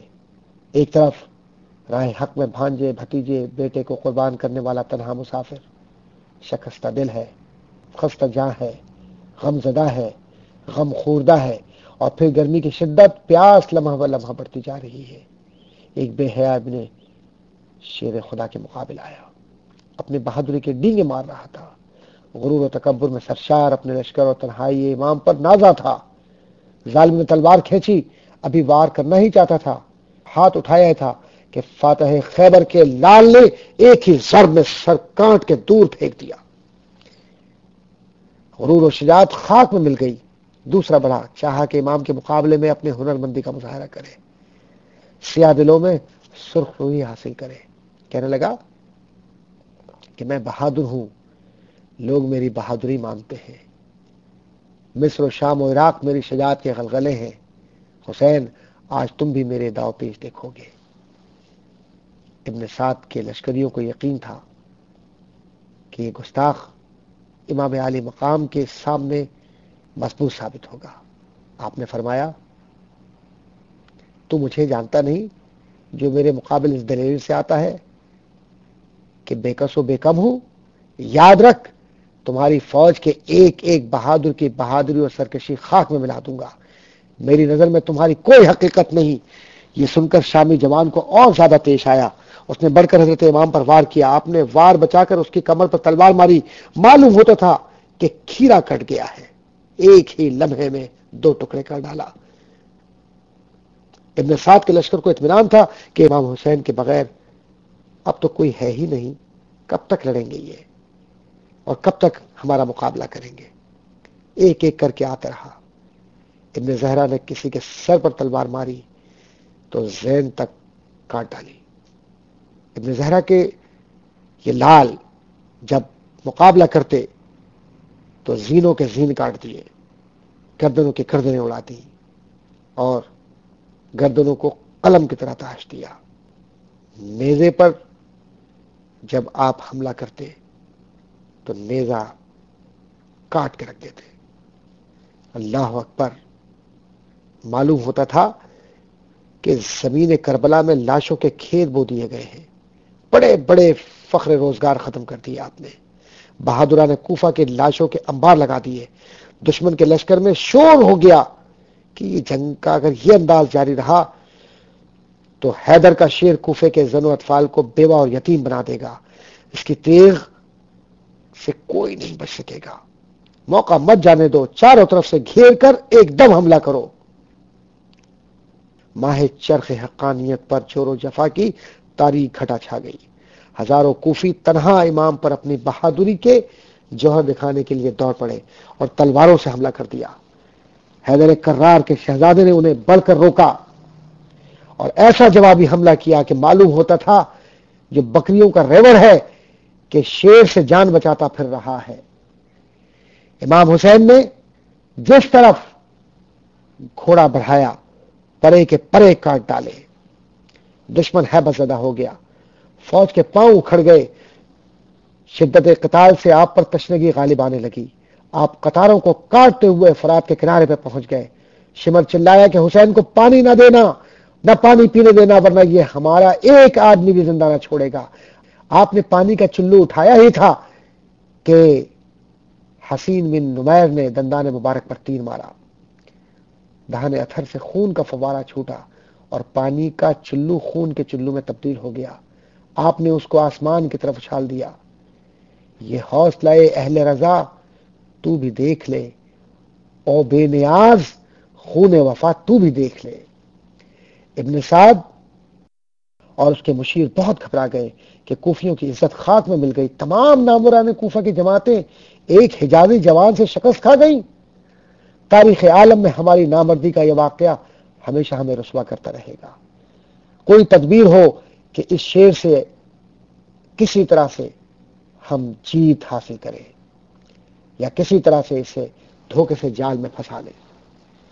आपस में तय किया कि तलवारों की जंग हम नहीं जीत सकते। हुसैन की एक तलवार हजारों पर हावी है, और क्यों ना हो कि ये वो तलवार है कि जिसको हैदरी तलवार कहा जाता है, जिसको शमशीर खुदाबंदी कहा जाता है। चुनाचे चारों तरफ से तीरों की बारिश इमाम पर कर दी गई। हर तरफ से तीर बरसने लगे। घोड़ा जख्मों से चूर चूर हो गया, जिसमें नाजनी हजारों तीरों से छलनी हो गया। शायर ने क्या खूब कहा, आज शब्बीर पे ये क्या आलम तन्हाई है, जुल्म की चांद पे जहरा के घटा छाई है। इस तरफ लश्कर आदा में सफार आई है, या न बेटा न भतीजा न कोई भाई है। बर्छियां खाते चले जाते थे तलवारों में, मार लो प्यासे को है शोर सितमगारों में। खून में तरपेच इमामे के हैं, सर जख्मी है जबी चांद सी पुरनूर मगर जख्मी है। सीना सब बर्छियों से ताबा कमर जख्मी है, तीर बेदाग से दिल जख्मी जिगर जख्मी है। शिद्दत ज़ौफ से जिस जा पे ठहर जाते हैं, सैकड़ों तीर सितम तन से गुजर जाते हैं। यहां तक के घोड़े में सकत बाकायदा रही।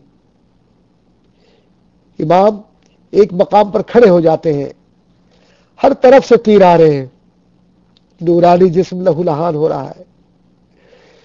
एक तीर आपकी पेशानी अक़दस पर आकर लगता है। ये वो पेशानी है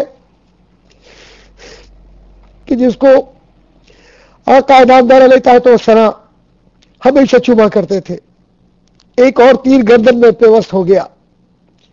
अभी आप उसे निकाल ही रहे थे कि ज़िरा बिन शरीक ने तलवार के कई वार किए और सिनान ने नेजा मारा, जिससे जिस्म निढाल हो गया।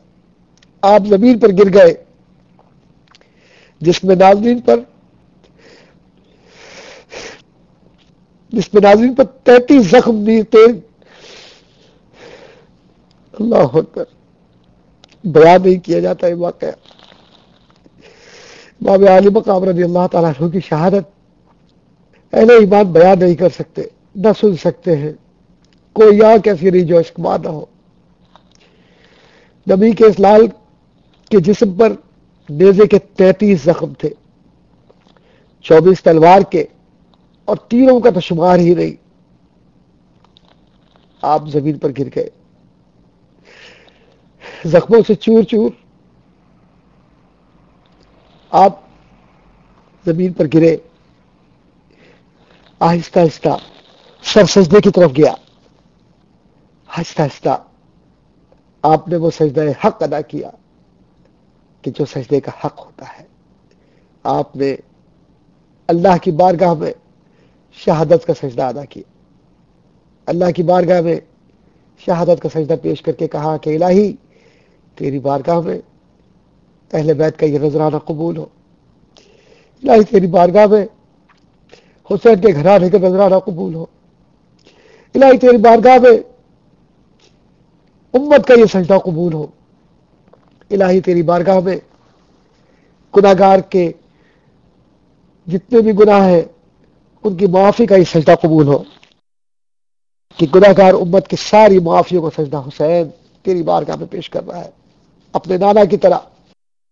الہی اس کی جانب سے گناہگار امت کے گناہوں کے عوض اس کی اس شہادت کو قبول فرما۔ آپ سجدہ کر رہے تھے زمین سے، کمزوری کی بنا پر آپ اٹھ نہیں پا رہے تھے۔ سنان بن انس نخعی نے حکم دیا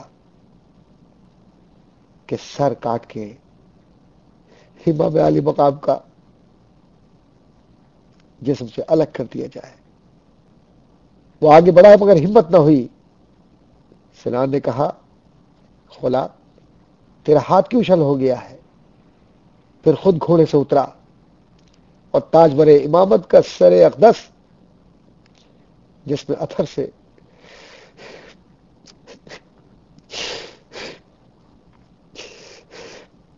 جدا کر دیا۔ انا للہ و انا الیہ راجعون۔ محرم کی 10 تاریخ شب عاشور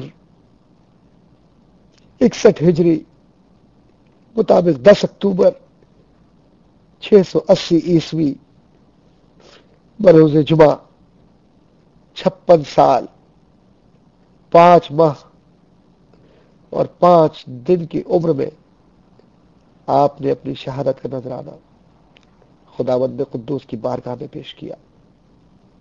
اس میں ہوئی ہے موت کو پہم ہزیمتیں، کرب و بلا کی خاک ہے میدان زندگی۔ جس نے حق کربلا میں ادا کر دیا، اپنے نانا کا وعدہ وفا کر دیا، گھر کا گھر سب سپرد خدا کر دیا،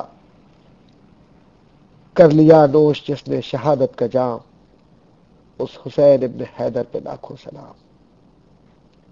حضرت امام علی مقام کی شہادت انسانیت کے لیے ایک بہت بڑا سبق ہے۔ امام علی مقام کا صبر ہم گناہگاروں کے لیے سب سے بڑا سبق ہے کہ جو سب کچھ اللہ کے راہ میں نچھاور کر کے بھی زبان پر شکوہ نہیں لاتے۔ قول شاعر کے زبان پر شکوہ رنج و علم لایا نہیں کرتے، نبی کے نام لیوا غم سے گھبرایا نہیں کرتے۔ یہ نبی کے پیار کرنے والے خاندان سرور کشور رسالت کے روشن چراغ ہمیشہ کے لیے روشن ہو گئے۔ آسمانوں پر اللہ نے ان کو جو عزت دی، زمین پر بھی اللہ نے ان کو ابدی حیات دے دی۔ اسی لیے قرآن میں ارشاد فرمایا کہ اللہ کو ناپسند ہے کہ کوئی انہیں مردہ کہے۔ یہ تو حیات ہے، یہ تو زندہ ہے، انہیں تو رزق بھی دیا جاتا ہے، یہ تو سنتے بھی ہیں، یہ تو دیکھتے بھی ہیں، اور قرآن ان کی زندگی کا گواہ بھی ہے۔ اللہ اکبر، کیا مرتبہ ملا انہیں۔ اور جب آپ کی شہادت ہو گئی تو ظالم کوفیوں نے خیموں کا رخ کیا، سارا سامان لوٹ لیا، خیموں میں آگ لگا دی، لاشوں پر گھوڑے دوڑا کر وحشت و بربریت کا پورا ثبوت دیا۔ اس طرح 2 محرم کو اترنے والا قافلہ آج پوری طرح سے اللہ کی بارگاہ میں پیش ہو چکا تھا۔ سلیمان بن قتیبہ خدری کہتا ہے مررت علی ابیات آل محمد فلما ارى انکشاها یوم جلتی وکانوا غیاسا ثم اضحى ارزینة الا عزت تلک الزرایا محلتی۔ میں اولاد رسول کے خیموں کے پاس سے گزرتا تو مجھے وہ رونق نظر نہ آئی جو ان کے یہاں اترنے کے وقت تھی۔ یہ تو لوگوں کے حامی و ناصر تھے، اب خود مظلوم بن کر رہ گئے ہیں۔ ہاں یہ کتنی عظیم مصائب ہیں۔ امام علی مقام کی شہادت کے فوراً بعد آسمان کے کناروں سے سرخ غبار اٹھا اور دیکھتے ہی دیکھتے تمام جہان تاریک ہو گیا۔ اس قدر اندھیرا چھایا کہ پاؤں کے پاس کھڑے ہوئے آدمی کی صورت بھی نظر نہ آتی۔ تھوڑی دیر بعد وہ اندھیرا دور ہو گیا، آسمان سے خون ٹپکنے لگا، یعنی خون سے مراد سرخی چھا گئی. مسح النبی جبینہ، نبی نے ان کی پیشانی چومی. فلہو بریق فی الخدود، کہ روشن جس کا چہرہ چاند جیسا تھا.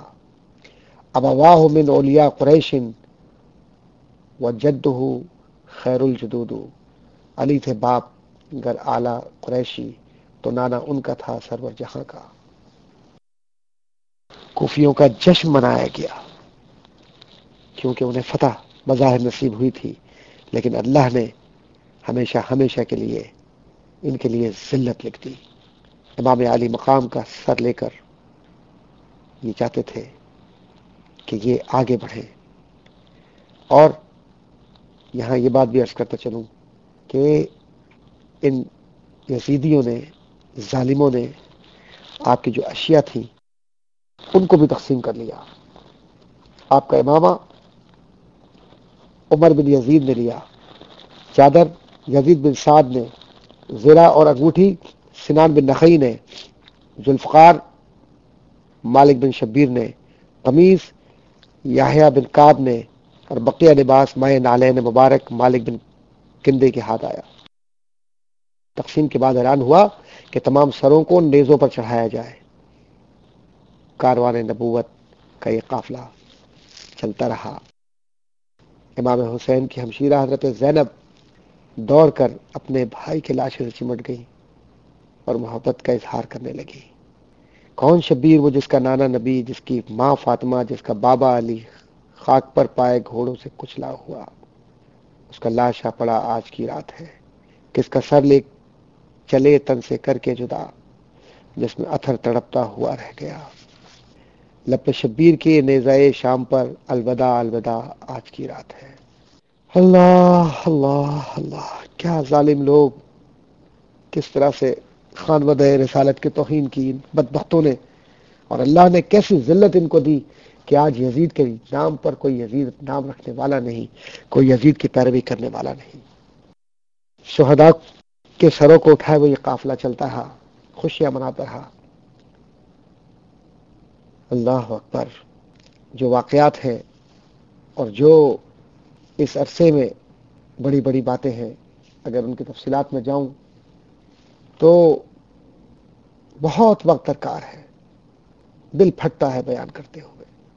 مختصراً یہ بات عرض کروں گا کہ جب ابن سعد کا لشکر واپس کوفہ پہنچا تو ابن زیاد نے تمام شہر میں اعلان کرایا کہ کوئی آدمی ہتھیار لے کر باہر نہ نکلے. عوام خاندان نبوت کے لٹے ہوئے قافلے کی بے کسی پر زار و قطار رونے لگے. شہزادہ زین العابدین رضی اللہ تعالیٰ نے فرمایا، تم روتے ہو، بتاؤ ہمیں قتل کس نے کیا ہے؟ نبی کریم صلی اللہ علیہ وسلم کے خانوادے کا یہ چراغ، اللہ اکبر، کس طرح سے گفتگو کر رہا ہے. یہ انہی کا حق ہے. حضرت امام علی مقام، روایات میں آیا کہ امام علی مقام رضی اللہ تعالیٰ عنہ کے سر اقدس کو خولا، بعض روایت میں خولی لے کر پہنچا. اس نے اپنے گھر میں تندور میں سر مبارک کو رکھا اور سو گیا. اس کی بیوی بڑی نیک تھی. نماز تہجد کے لیے اٹھی، دیکھا تو تندور روشن ہے. اس نے کہا کہ میں تو آگ بجھا کر سوئی تھی، یہ روشنی کیسے؟ قریب گئی تو عجیب منظر دیکھا. تندور میں ایک سر موجود ہے اور اس سے نور نکل رہا ہے، اور اس کے گرد 4 عورتیں بیٹھی ہیں.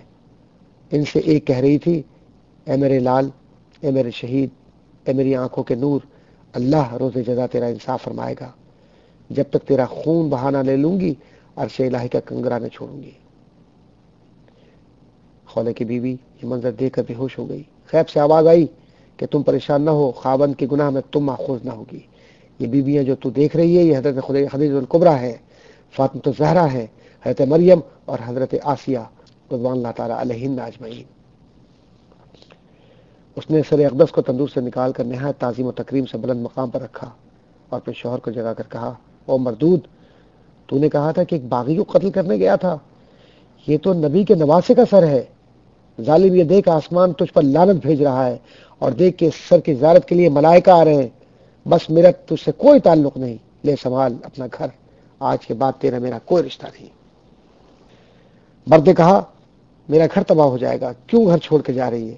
عورت نے کہا خدا کرے تیرا گھر برباد ہو، تیرے سب بچے تباہ ہوں، تو نے خاتون جنت کا گھر اجاڑا ہے، خدا تیرا گھر اجاڑ دے۔ یہ کہہ کر وہ عورت گھر سے نکلی، جنگل کی طرف چلی گئی۔ پھر اس جنتی عورت کا کسی نے نشان نہ پایا۔ صبح ہوئی، ابن زیاد نے دربار لگایا۔ اس دربار میں لوگ ہی لوگ بھر گئے۔ ابن زیاد کے ہاتھ میں چھڑی تھی، حضرت امام علی مقام کے لب مبارک پر مارنے لگا۔ دربار میں حضور کریم صلی اللہ علیہ وسلم کے ایک صحابی زید بن ارقم موجود تھے۔ ابن زیاد کی حرکت برداشت نہ کر سکے اور بولے، اور ظالم تجھ پر خدا کی مار، چھڑی ہٹا لے۔ خدا کی قسم یہ وہ مبارک لب ہے کہ جن کو میں نے اپنی آنکھوں سے دیکھا ہے کہ حضور کریم صلی اللہ علیہ وسلم بار بار چوما کرتے تھے۔ خدا تیرے ہاتھ توڑ دے، اللہ تجھے فنا کرے۔ ابن زیاد نے کہا اگر تو بوڑھا نہ ہوتا اور سٹیا نہ گیا ہوتا تو میں بھی تیری گردن اڑا دیتا۔ زید بن ارقم یہ کہتے ہوئے مجلس سے اٹھ کر چلے گئے۔ اے کوفے والو، آج کے بعد تم غلام ہو، تم نے زہرا کے لال کو قتل کر دیا اور ابن مرجانہ ابن زیاد کو حاکم بنایا۔ تم نیکوں کو قتل کرتے ہو اور شریروں کو زندہ رکھتے ہو، تم نے ذلت کو پسند کیا، خدا تمہیں غارت کرے۔ ابن زیاد کی نظر حضرت امام زین العابدین پہ پڑی تو اس نے ان کے قتل کا بھی حکم دے دیا، مگر حضرت زینب کی شدید دل بستگی نے ابن زیاد کی اس ارادے کو بدل دیا۔ ابن زیاد نے کہا اچھا میں زین العابدین کو قتل نہیں کرتا، مگر دیکھا کہ میں نے تم لوگوں کے ساتھ کتنا نیک سلوک کیا ہے۔ حضرت زینب نے فرمایا کہ بے شک ان کی شہادت مقدر ہو چکی تھی، وہ مقتل میں تشریف لائے، مگر قریب داور محشر کے حضور وہ تم سے ضرور انصاف طلب کریں گے۔ سر اقدس کو کوفہ کے بازاروں میں کھبایا گیا۔ جب امام حسین کا سر اقدس ایک مکان کے قریب پہنچا تو اس مکان کا مالک قرآن کریم کی آیت تلاوت کر رہا تھا، ام حسبت ان اصحاب الکہف والرقیم کانوا من آیاتنا عجبا، کیا تمہیں معلوم نہیں کہ پہاڑ کی کھو اور جنگل کے کنارے والے ہماری ایک عجیب نشانی تھے؟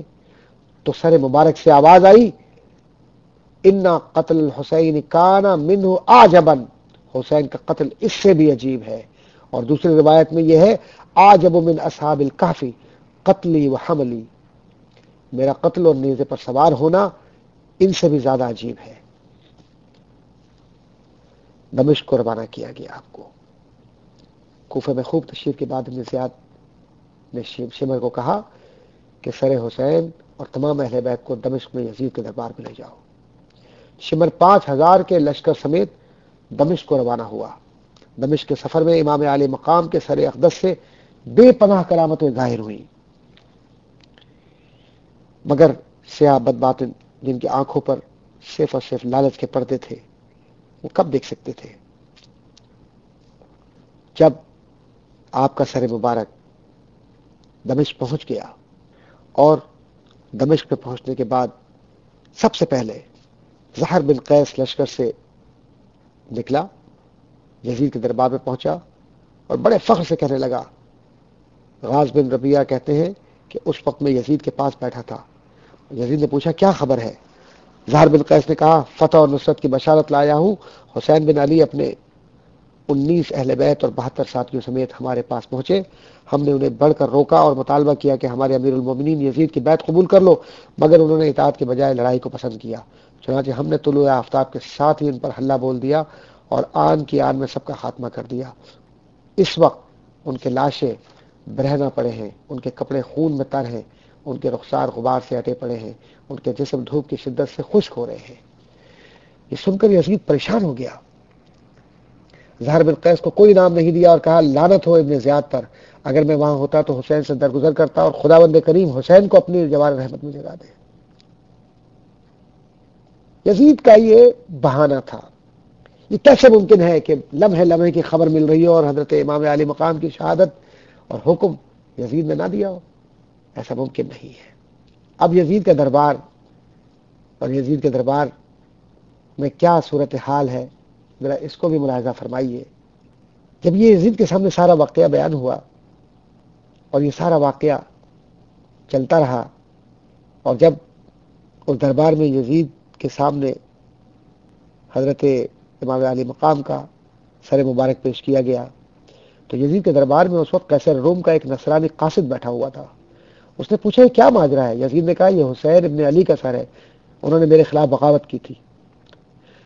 روم کے قاصد نے کہا کہ ہم جہاں عیسیٰ علیہ السلام کی سواری کے پاؤں کے نشان پاتے ہیں، آج تک ان کی حرمت کرتے چلے آتے ہیں اور زر و جواہرات قربان کرتے چلے آتے ہیں، مگر لعنت ہو تم پر کہ تم نے اپنے نبی کے نواسے کو مار ڈالا. کیا یہی تمہاری مسلمانی ہے؟ تم لوگ بدترین ظالم ہو. یہ بات سن کر یزید کو سخت غصہ آیا اور کہا کہ اگر سلطان روم کا قاصد نہ ہوتا تو ابھی میں تیری گردن اڑا دیتا. قاصد نے کہا افسوس کہ روم کے قاصد کا اتنا پاس ہے اور اپنے نبی کے فرزند کے قتل میں کبھی تجھے کوئی احساس ہی نہیں. یہ کہہ کر قاصد دربار سے چلا گیا.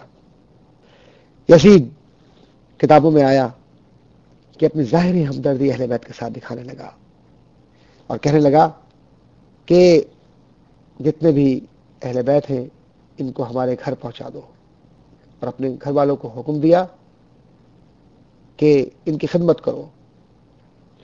پھر یزید نے امام زین العابدین کو بلا کر کہا جو کچھ ہونا تھا ہو گیا، وہ وقت اب واپس نہیں آ سکتا، اب آپ مجھ سے کوئی خواہش کا اظہار کریں. زین العابدین رضی اللہ تعالیٰ نے فرمایا مجھے تجھ سے کچھ امید نہیں. یزید نے کہا آپ حکم فرمائیں. امام زین العابدین نے فرمایا کہ 4 باتیں ہیں اگر پوری کر دے. یزید نے کہا ضرور کروں گا، فرمائیے. امام زین العابدین نے فرمایا پہلی بات یہ کہ میرے باپ کے قاتل کو میرے سپرد کر دے. دوسری بات یہ کہ سرحائے شہدائے مبارکہ مجھے دے دو تاکہ ان کے جسموں کے ساتھ میں ان کو دفن کر دوں، یعنی جتنے بھی شہداء ہیں ان کے جو سر ہیں وہ مجھے دے دو تاکہ میں جسموں کے ساتھ دفن کر دوں. تیسری بات یہ کہ آج جمعے کا دن ہے، مجھے اجازت دو کہ میں ممبر پر خطبہ پڑھوں. چوتھی بات یہ کہ ہمارے لوٹے ہوئے قافلے کو واپس مدینہ پاک بھیج دو.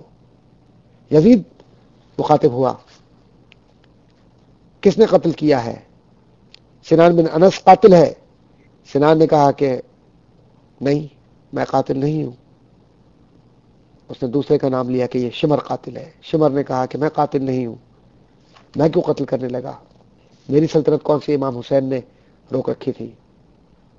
قاتل وہ ہے جس کو حسین سے خوف تھا، جس نے زر و جواہرات کے بدلے لوگوں کے ایمان خراب کیے، عہدوں اور حکومتوں کو لالچ دے کر حسین کو قتل کروایا. غرضے کے بڑا شور ہوا. یزید امام زین العابدین سے قاتل والا معاملہ پورا نہ کر سکا، یعنی قاتل نہیں دے سکا. چنانچہ زین العابدین رضی اللہ تعالیٰ عنہ جمعے کے خطبے کے لیے جامع مسجد دمشق تشریف لے گئے. حمد و ثنا کے بعد تقریر فرمائی آپ نے، اور آپ کی تقریر کیا تھی کہ حاضرین زار و قطار ہونے لگے. یزید نے دیکھا کہ تمام لوگ زین العابدین رضی اللہ تعالیٰ عنہ سے شدید طور سے متاثر ہو چکے ہیں، تو اس کو فکر ہوئی کہ کوئی سارا کھیل اب بگڑ جائے. اس نے مؤذن کو اشارہ کیا کہ جلدی سے اذان پڑھ. مؤذن نے فوراً اذان شروع کر دی. مؤذن کہتا ہے اللہ اکبر اللہ اکبر اللہ اکبر اللہ اکبر. امام زین العابدین فرماتے ہیں نعم لا شیء اکبر منہ، ہاں اس سے بڑھ کر کوئی چیز نہیں. مؤذن کہتا ہے اشہد ان لا الہ الا اللہ. زین العابدین فرماتے ہیں نعم شہد بہا لحمی و شعری و دمی، ہاں میرے جسم کی ایک ایک چیز نے اس کی گواہی دی. مؤذن کہتا ہے اشہد ان محمد رسول اللہ. زین العابدین فرماتے ہیں تجھے اسی نام کا واسطہ ہے، ذرا خاموش ہو جا. مؤذن خاموش ہو گیا. آپ نے یزید کو مخاطب کرتے ہوئے فرمایا اے یزید، محمد تیرے دادا ہے یا میرے؟ اگر اپنے دادا کہے گا تو دنیا جھوٹا کہے گی، اور اگر حقیقت بیان کرے گا تو بتا کہ میرے باپ کو کیوں شہید کیا، مجھے یتیم کیوں کیا، اہل بیت کو شہر بشہر کیوں پھرایا، کیوں ان کو قید کرایا، اور میرے دادا کے دین میں رکھنا کیوں ڈالا، حالانکہ تو ان کا کلمہ پڑھتا ہے، پھر بھی تجھے شرم نہیں آتی؟ آپ نے لوگوں سے فرمایا کہ کیا تم میں سے کوئی ایسا ہے جس کا دادا رسول خدا ہو؟ حضرت امام عالی مقام کی صاحبزادے حضرت زین العابدین کی اس تقریر سے عوام میں یزید سے شدید نفرت پیدا ہو گئی. یزید نے مؤذن کو ڈانٹا کہ جمعہ کی نماز کو دیر ہو رہی ہے. نماز سے فراغت کے بعد اس نے ایک اجلاس طلب کیا. شہر کے تمام لوگوں سے کہا کہ تم حسین کے لیے روتے ہو، میں تم پر تب بھی راضی ہوتا تاکہ تم حسین کو میرے پاس زندہ لاتے، میں ان سے کسی شرط پر سراغ کر لیتا. لعنت ہو ابن زیاد پر جس نے اہل بیت پر زیادتی کی. اس کے بعد یزید لگاتار امام زین العابدین کو اپنے ساتھ کھانا کھلاتا رہا اور عزت و احترام کرتا رہا، بہت کوشش کرتا رہا کہ کسی طریقے سے خانوادہ رسالت کو اپنے سے منا لے اور خانوادہ رسالت ان سے راضی ہو جائے. لیکن خانوادہ رسالت شر سے کیسے راضی ہوتے؟ سر دے دیا مگر نہ دیا ہاتھ غیر کو، اس پیکر وفا کو ہمارا سلام ہو. آخر یزید نے نعمان بن بشیر کو 5000 سوار دے کر قافلے کو واپس کر دیا. لٹا ہوا قافلہ کاروان محمدی جب واپس کربلا کے میدان کے قریب پہنچا تو عجیب منظر تھا. ابھی تک جسم بے کور و کفن پڑے تھے. تھم ذرا بےتابی دل، ٹھہر جانے دے مجھے، اور اس بستی پہ 4 آنسو بہانے دے مجھے. یہاں یہ قافلہ ٹھہرا تو امام زین العابدین نے تمام شہداء کے جسموں کے ٹکڑوں کو جوڑ کر دفن کر دیا. ابھی تک جسموں سے تازہ خون رس رہا تھا. کربلا کے میدان سے واپسی بھی کیا. درانگیز واقعہ. کربلا کے میدان سے واپسی بھی کیا ایک درد انگیز داستان ہے کہ شان سے بلائے گئے اور اب کس حال سے واپس جا رہے ہیں. جن کو خیموں سے باہر نکالا گیا، جن کو زندہ میں لے جا کے ڈالا گیا، جن کی تشہیر کوفے کی گلیوں میں کی، ان پہ قرباں حیا آج کی رات ہے. چپا چپا زمیں کا ہے مبہوت غم، ذرہ ذرہ فلک کا ہے محو علم. شرق سے غرب تک، عرش سے فرش تک، حشر کا دن ہے یا آج کی رات ہے. عزیزان گرامی، جب یہ لٹا ہوا قافلہ مدینہ رسول پہنچا تو مدینہ طیبہ میں کوہرام مچ گیا. کتنا درد آمیز منظر ہوگا جب یہ قافلہ مدینے کی گلیوں سے گزرا ہوگا تو مدینے کے ذرے ذرے سے اور گلی گلی سے اور دیوار دیوار سے یہ آواز آئی ہوگی، قافلے والو، ابن رسول کہاں ہیں؟ پارے قلب بطول کہاں ہیں؟ مدینے کا ذرہ ذرہ رو رہا ہے، مدینے کا ذرہ ذرہ آنسو بہا رہا ہے. یہ منظر کسی سے دیکھا نہیں جاتا تھا. اہل حرم اسی حالت میں روزے رسول پر حاضر ہوئے اور حاضر ہوتے ہوئے یس کی کہ نانا جان، ہم سب کچھ آپ کے لیے لٹا ہے. یا رسول اللہ، ذرا دیکھو ہمارا حال زار، دشمنوں کے ہاتھ سے کیسے ہوئے ہم دل فگار. جو مصیبت ہم پہ گزری کیا کریں اس کا بیاں، کوئی دنیا میں نہ ہوگا اس طرح زار و نزار. اہل بیت مدینہ آ گئے. کربلا کے میدان سے نکل کر راہ خدا میں یہ اپنی جانیں پیش کرنے والے اللہ کے سپاہی مدینہ آ گئے. امام علی مقام کے قاتلین کے متعلق تاریخ سے پتہ چلتا ہے کہ ان میں سے کوئی بھی عذاب الہی کی گرفت سے نہ بچ سکا. عبد الملک بن مروان کے زمانے میں جب مختار بن ابو عبید ثقفی کو کوفے کا حاکم مقرر کیا گیا تو اس نے چن چن کر ایسے لوگوں کو قتل کرنا شروع کر دیا جن لوگوں نے حضرت امام علی مقام کے خانوادے پر حملہ کیا یا آپ کی شہادت میں شریک تھے یا بالواسطہ آپ کی مخالفت کی. مورخین نے لکھا کہ اس نے ایک دن میں 240 قاتلان حسین کو قتل کیا. شمر، جس کا نام نحوست کی علامت ہے، اس نے بھاگنے کی کوشش کی مگر مختار کے آدمیوں نے اسے پکڑ کر قتل کر ڈالا اور اس کی لاش کو کتے کے سامنے پھینک دیا اور کتوں نے اسے نوچ ڈالا. خالد بن یزید مختار کے پاس لایا گیا. مختار نے اسے قتل کرنے کا حکم دیا. پھر اس کے بعد اس کی لاش جلا دی گئی. ابن زیاد کے لشکر کے قائد عمر بن سعد کا بھی یہی حشر ہوا اور اسے بھی اس کے بیٹے کے ساتھ قتل کر دیا گیا. کوفہ میں جب یہ سارا کام کر دیا گیا تو پھر اس کے بعد مختار نے ابراہیم بن اشتر کو عبید اللہ بن زیاد کے ساتھ لڑنے کے لیے بھیجا. عبید اللہ بن زیاد بھی وہ شخص ہے کہ جس نے خانوادے کے ساتھ بہت زیادتی کی اور گناہ کا مرتکب ہوا. ابن اشتر کے ساتھ بہترین تجربہ کار لوگ تھے. ابن زیاد بھی شام سے ایک بڑا لشکر لے کر مقابلے کے لیے نکلا. نہر خاضر پر دونوں لشکروں میں زبردست مقابلہ ہوا، جس میں ابن زیاد کو شکست ہوئی اور وہ میدان جنگ میں ابن اشتر کے ہاتھ سے مارا گیا۔ ابن زیاد کے علاوہ دوسرے شامی سردار حسین بن نمیر اور شرجیل بن ذیلقلع بھی مارے گئے۔ ابن اشتر نے ابن زیاد اور دوسرے شامی سرداروں کے سر کاٹ کر فتح کی خوشخبری کے ساتھ مختار کے پاس بھیج دیے۔ جو خدا کا کرنا یہ کہ اسی قصر العمارہ میں رکھے گئے جہاں امام حسین رضی اللہ تعالی عنہ اور آپ کے ساتھیوں کے سر رکھے گئے تھے۔ اللہ کا انتقام دیکھیے کہ جہاں حضرت امام علی مقام کے سروں کو رکھا گیا، ان کے ساتھیوں کے سروں کو رکھا گیا، وہیں قاتلان حسین کے سروں کو بھی اللہ تعالیٰ نے کٹوا کر یہ دکھلا دیا کہ ہم قدرت رکھتے ہیں کہ دن کو رات میں بدل دیں اور رات کو دن میں بدل دیں۔ مختار نے ابن زیاد اور عمر بن سعد کے سر امام زین العابدین کی خدمت میں بھیج دیے۔ امام زین العابدین نے جب ان سروں کو دیکھا تو سجدے کے لیے گر گئے، اللہ کا شکر ادا کیا اور کہا الہی تیرا شکر ہے کہ تو نے ان لوگوں سے انتقام لیا کہ جنہوں نے خانوادہ اہل بیت کو برباد کرنے کا سوچا، جنہوں نے خانوادہ اہل بیت کی توہین کی۔ یزیدی ہمیشہ کے لیے ختم ہو گئے اور راہ حق میں جان دینے والوں کے لیے اعلان کافی ہوا، ولا تحسبن الذین قتلوا فی سبیل اللہ اموات بل احیاء عند ربہم یرزقون۔ وہ لوگ جو اللہ کی راہ میں قتل کیے گئے انہیں مردہ گمان بھی نہ کرو، وہ زندہ ہیں، انہیں اپنے رب کے پاس سے رزق ملتا ہے۔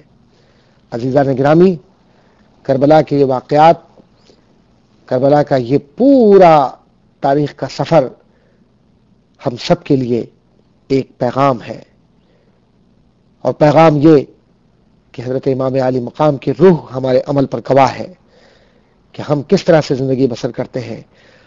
ہم اللہ کی راہ کے لیے، نبی کریم کی محبت کے لیے صلی اللہ علیہ وسلم اور اہل بیت کی محبت کے لیے کس طرح اپنی زندگیوں کو وقف کرتے ہیں۔ آج کے بدلتے ہوئے حالات میں امام علی مقام کی روح ہم سے سوال کرتی ہے کہ ہمارا عمل کیا ہے۔ ہم مسلمان ہیں، لیکن ہم نے شریعت کو کتنا اپنی زندگیوں میں نافذ کیا؟ ہم دعویٰ کرتے ہیں اہل بیت کی محبت کا، ہم نے اہل بیت کے ناموس کے لیے، اہل بیت کی محبت کے لیے عملی طور پر کیا کیا؟ ہم جب یہ اعلان کرتے ہیں کہ ہم یزید سے نفرت کرتے ہیں، یزیدی سے نفرت کرتے ہیں، تو اس کا مقصد یہ ہے کہ ہم جھوٹ سے نفرت کرتے ہیں، شریعت کے خلاف زندگی گزارنے والوں سے نفرت کرتے ہیں، اور ہم اس بات کا اعلان کرتے ہیں کہ ہم حسینیت کے پرستار ہیں، حسین سے محبت کرنے والے ہیں، حسین کے ساتھ اپنی زندگیوں کو وابستہ کرنے والے ہیں۔ اس کا واحد طریقہ یہ ہے کہ ہم اپنی زندگیوں کو اللہ اور اس کے رسول کے راستے پر گامزن کریں، اور اپنی محبتوں میں حضرت امام علی مقام کی شہادت کو ہمیشہ سامنے رکھیں، کیونکہ یہ پیغام ہے، ہو حلقہ یارہ تو بریشم کی طرح نرم، رزم حق و باطل ہو تو فولاد ہے مومن۔ اور ایمان اس طرح کا ہونا چاہیے اور سجدہ اس طرح کا ہونا چاہیے کہ جب سجدے میں گر گئے تو پھر دنیا و مافیہا سے بے خبر ہو کر اس کی راہ میں اگر جان بھی چلی جائے تو گردن نہ اٹھے۔ یہی عقیدت ہے، یہی محبت ہے، اور یہی پیغام محرم ہے، پیغام شہادت امام علی مقام ہے، پیغام اہل بیت ہے کہ تم مجھ سے محبت کرو، میری اطاعت کرو، میرے لیے اپنی زندگیوں کو وقف کرو، اور میں تمہیں آسمانوں پر اپنے قریب رکھوں گا۔ اللہ تعالیٰ سے دعا ہے کہ نبی کریم صلی اللہ علیہ وسلم کے وسیلہ جلیلہ سے ہمارے ایمانوں میں استحکام نصیب فرمائے اور ہمیں حضرت امام حسین اور اہل بیت کے راستے پر چلنے کی توفیق عطا فرمائے، اور اللہ شیطان کے وسوسوں سے ہمیں محفوظ فرما کر ہماری تمام زندگیوں کو اہل بیت کی محبتوں میں گزارنے کی عملی طور پر توفیق عطا فرمائے۔ آمین۔ وآخر دعوانا ان الحمد للہ رب العالمین وما علینا الا البلاغ المبین۔ Assalamu alaikum wa rahmatullahi wa barakatuh. Dear brothers and sisters, This was a presentation of the Islamic Educational and Cultural Research Center, IECRC. IECRC is a registered non-profit 501c3 community-based organization in the US and in Canada. IECRC's website is www.iecrcna.org. Our email address is info@iecrcna.org. Our phone number in the United States is 510-732-6786. Our phone number in Canada is 604-594-4929. Thank you.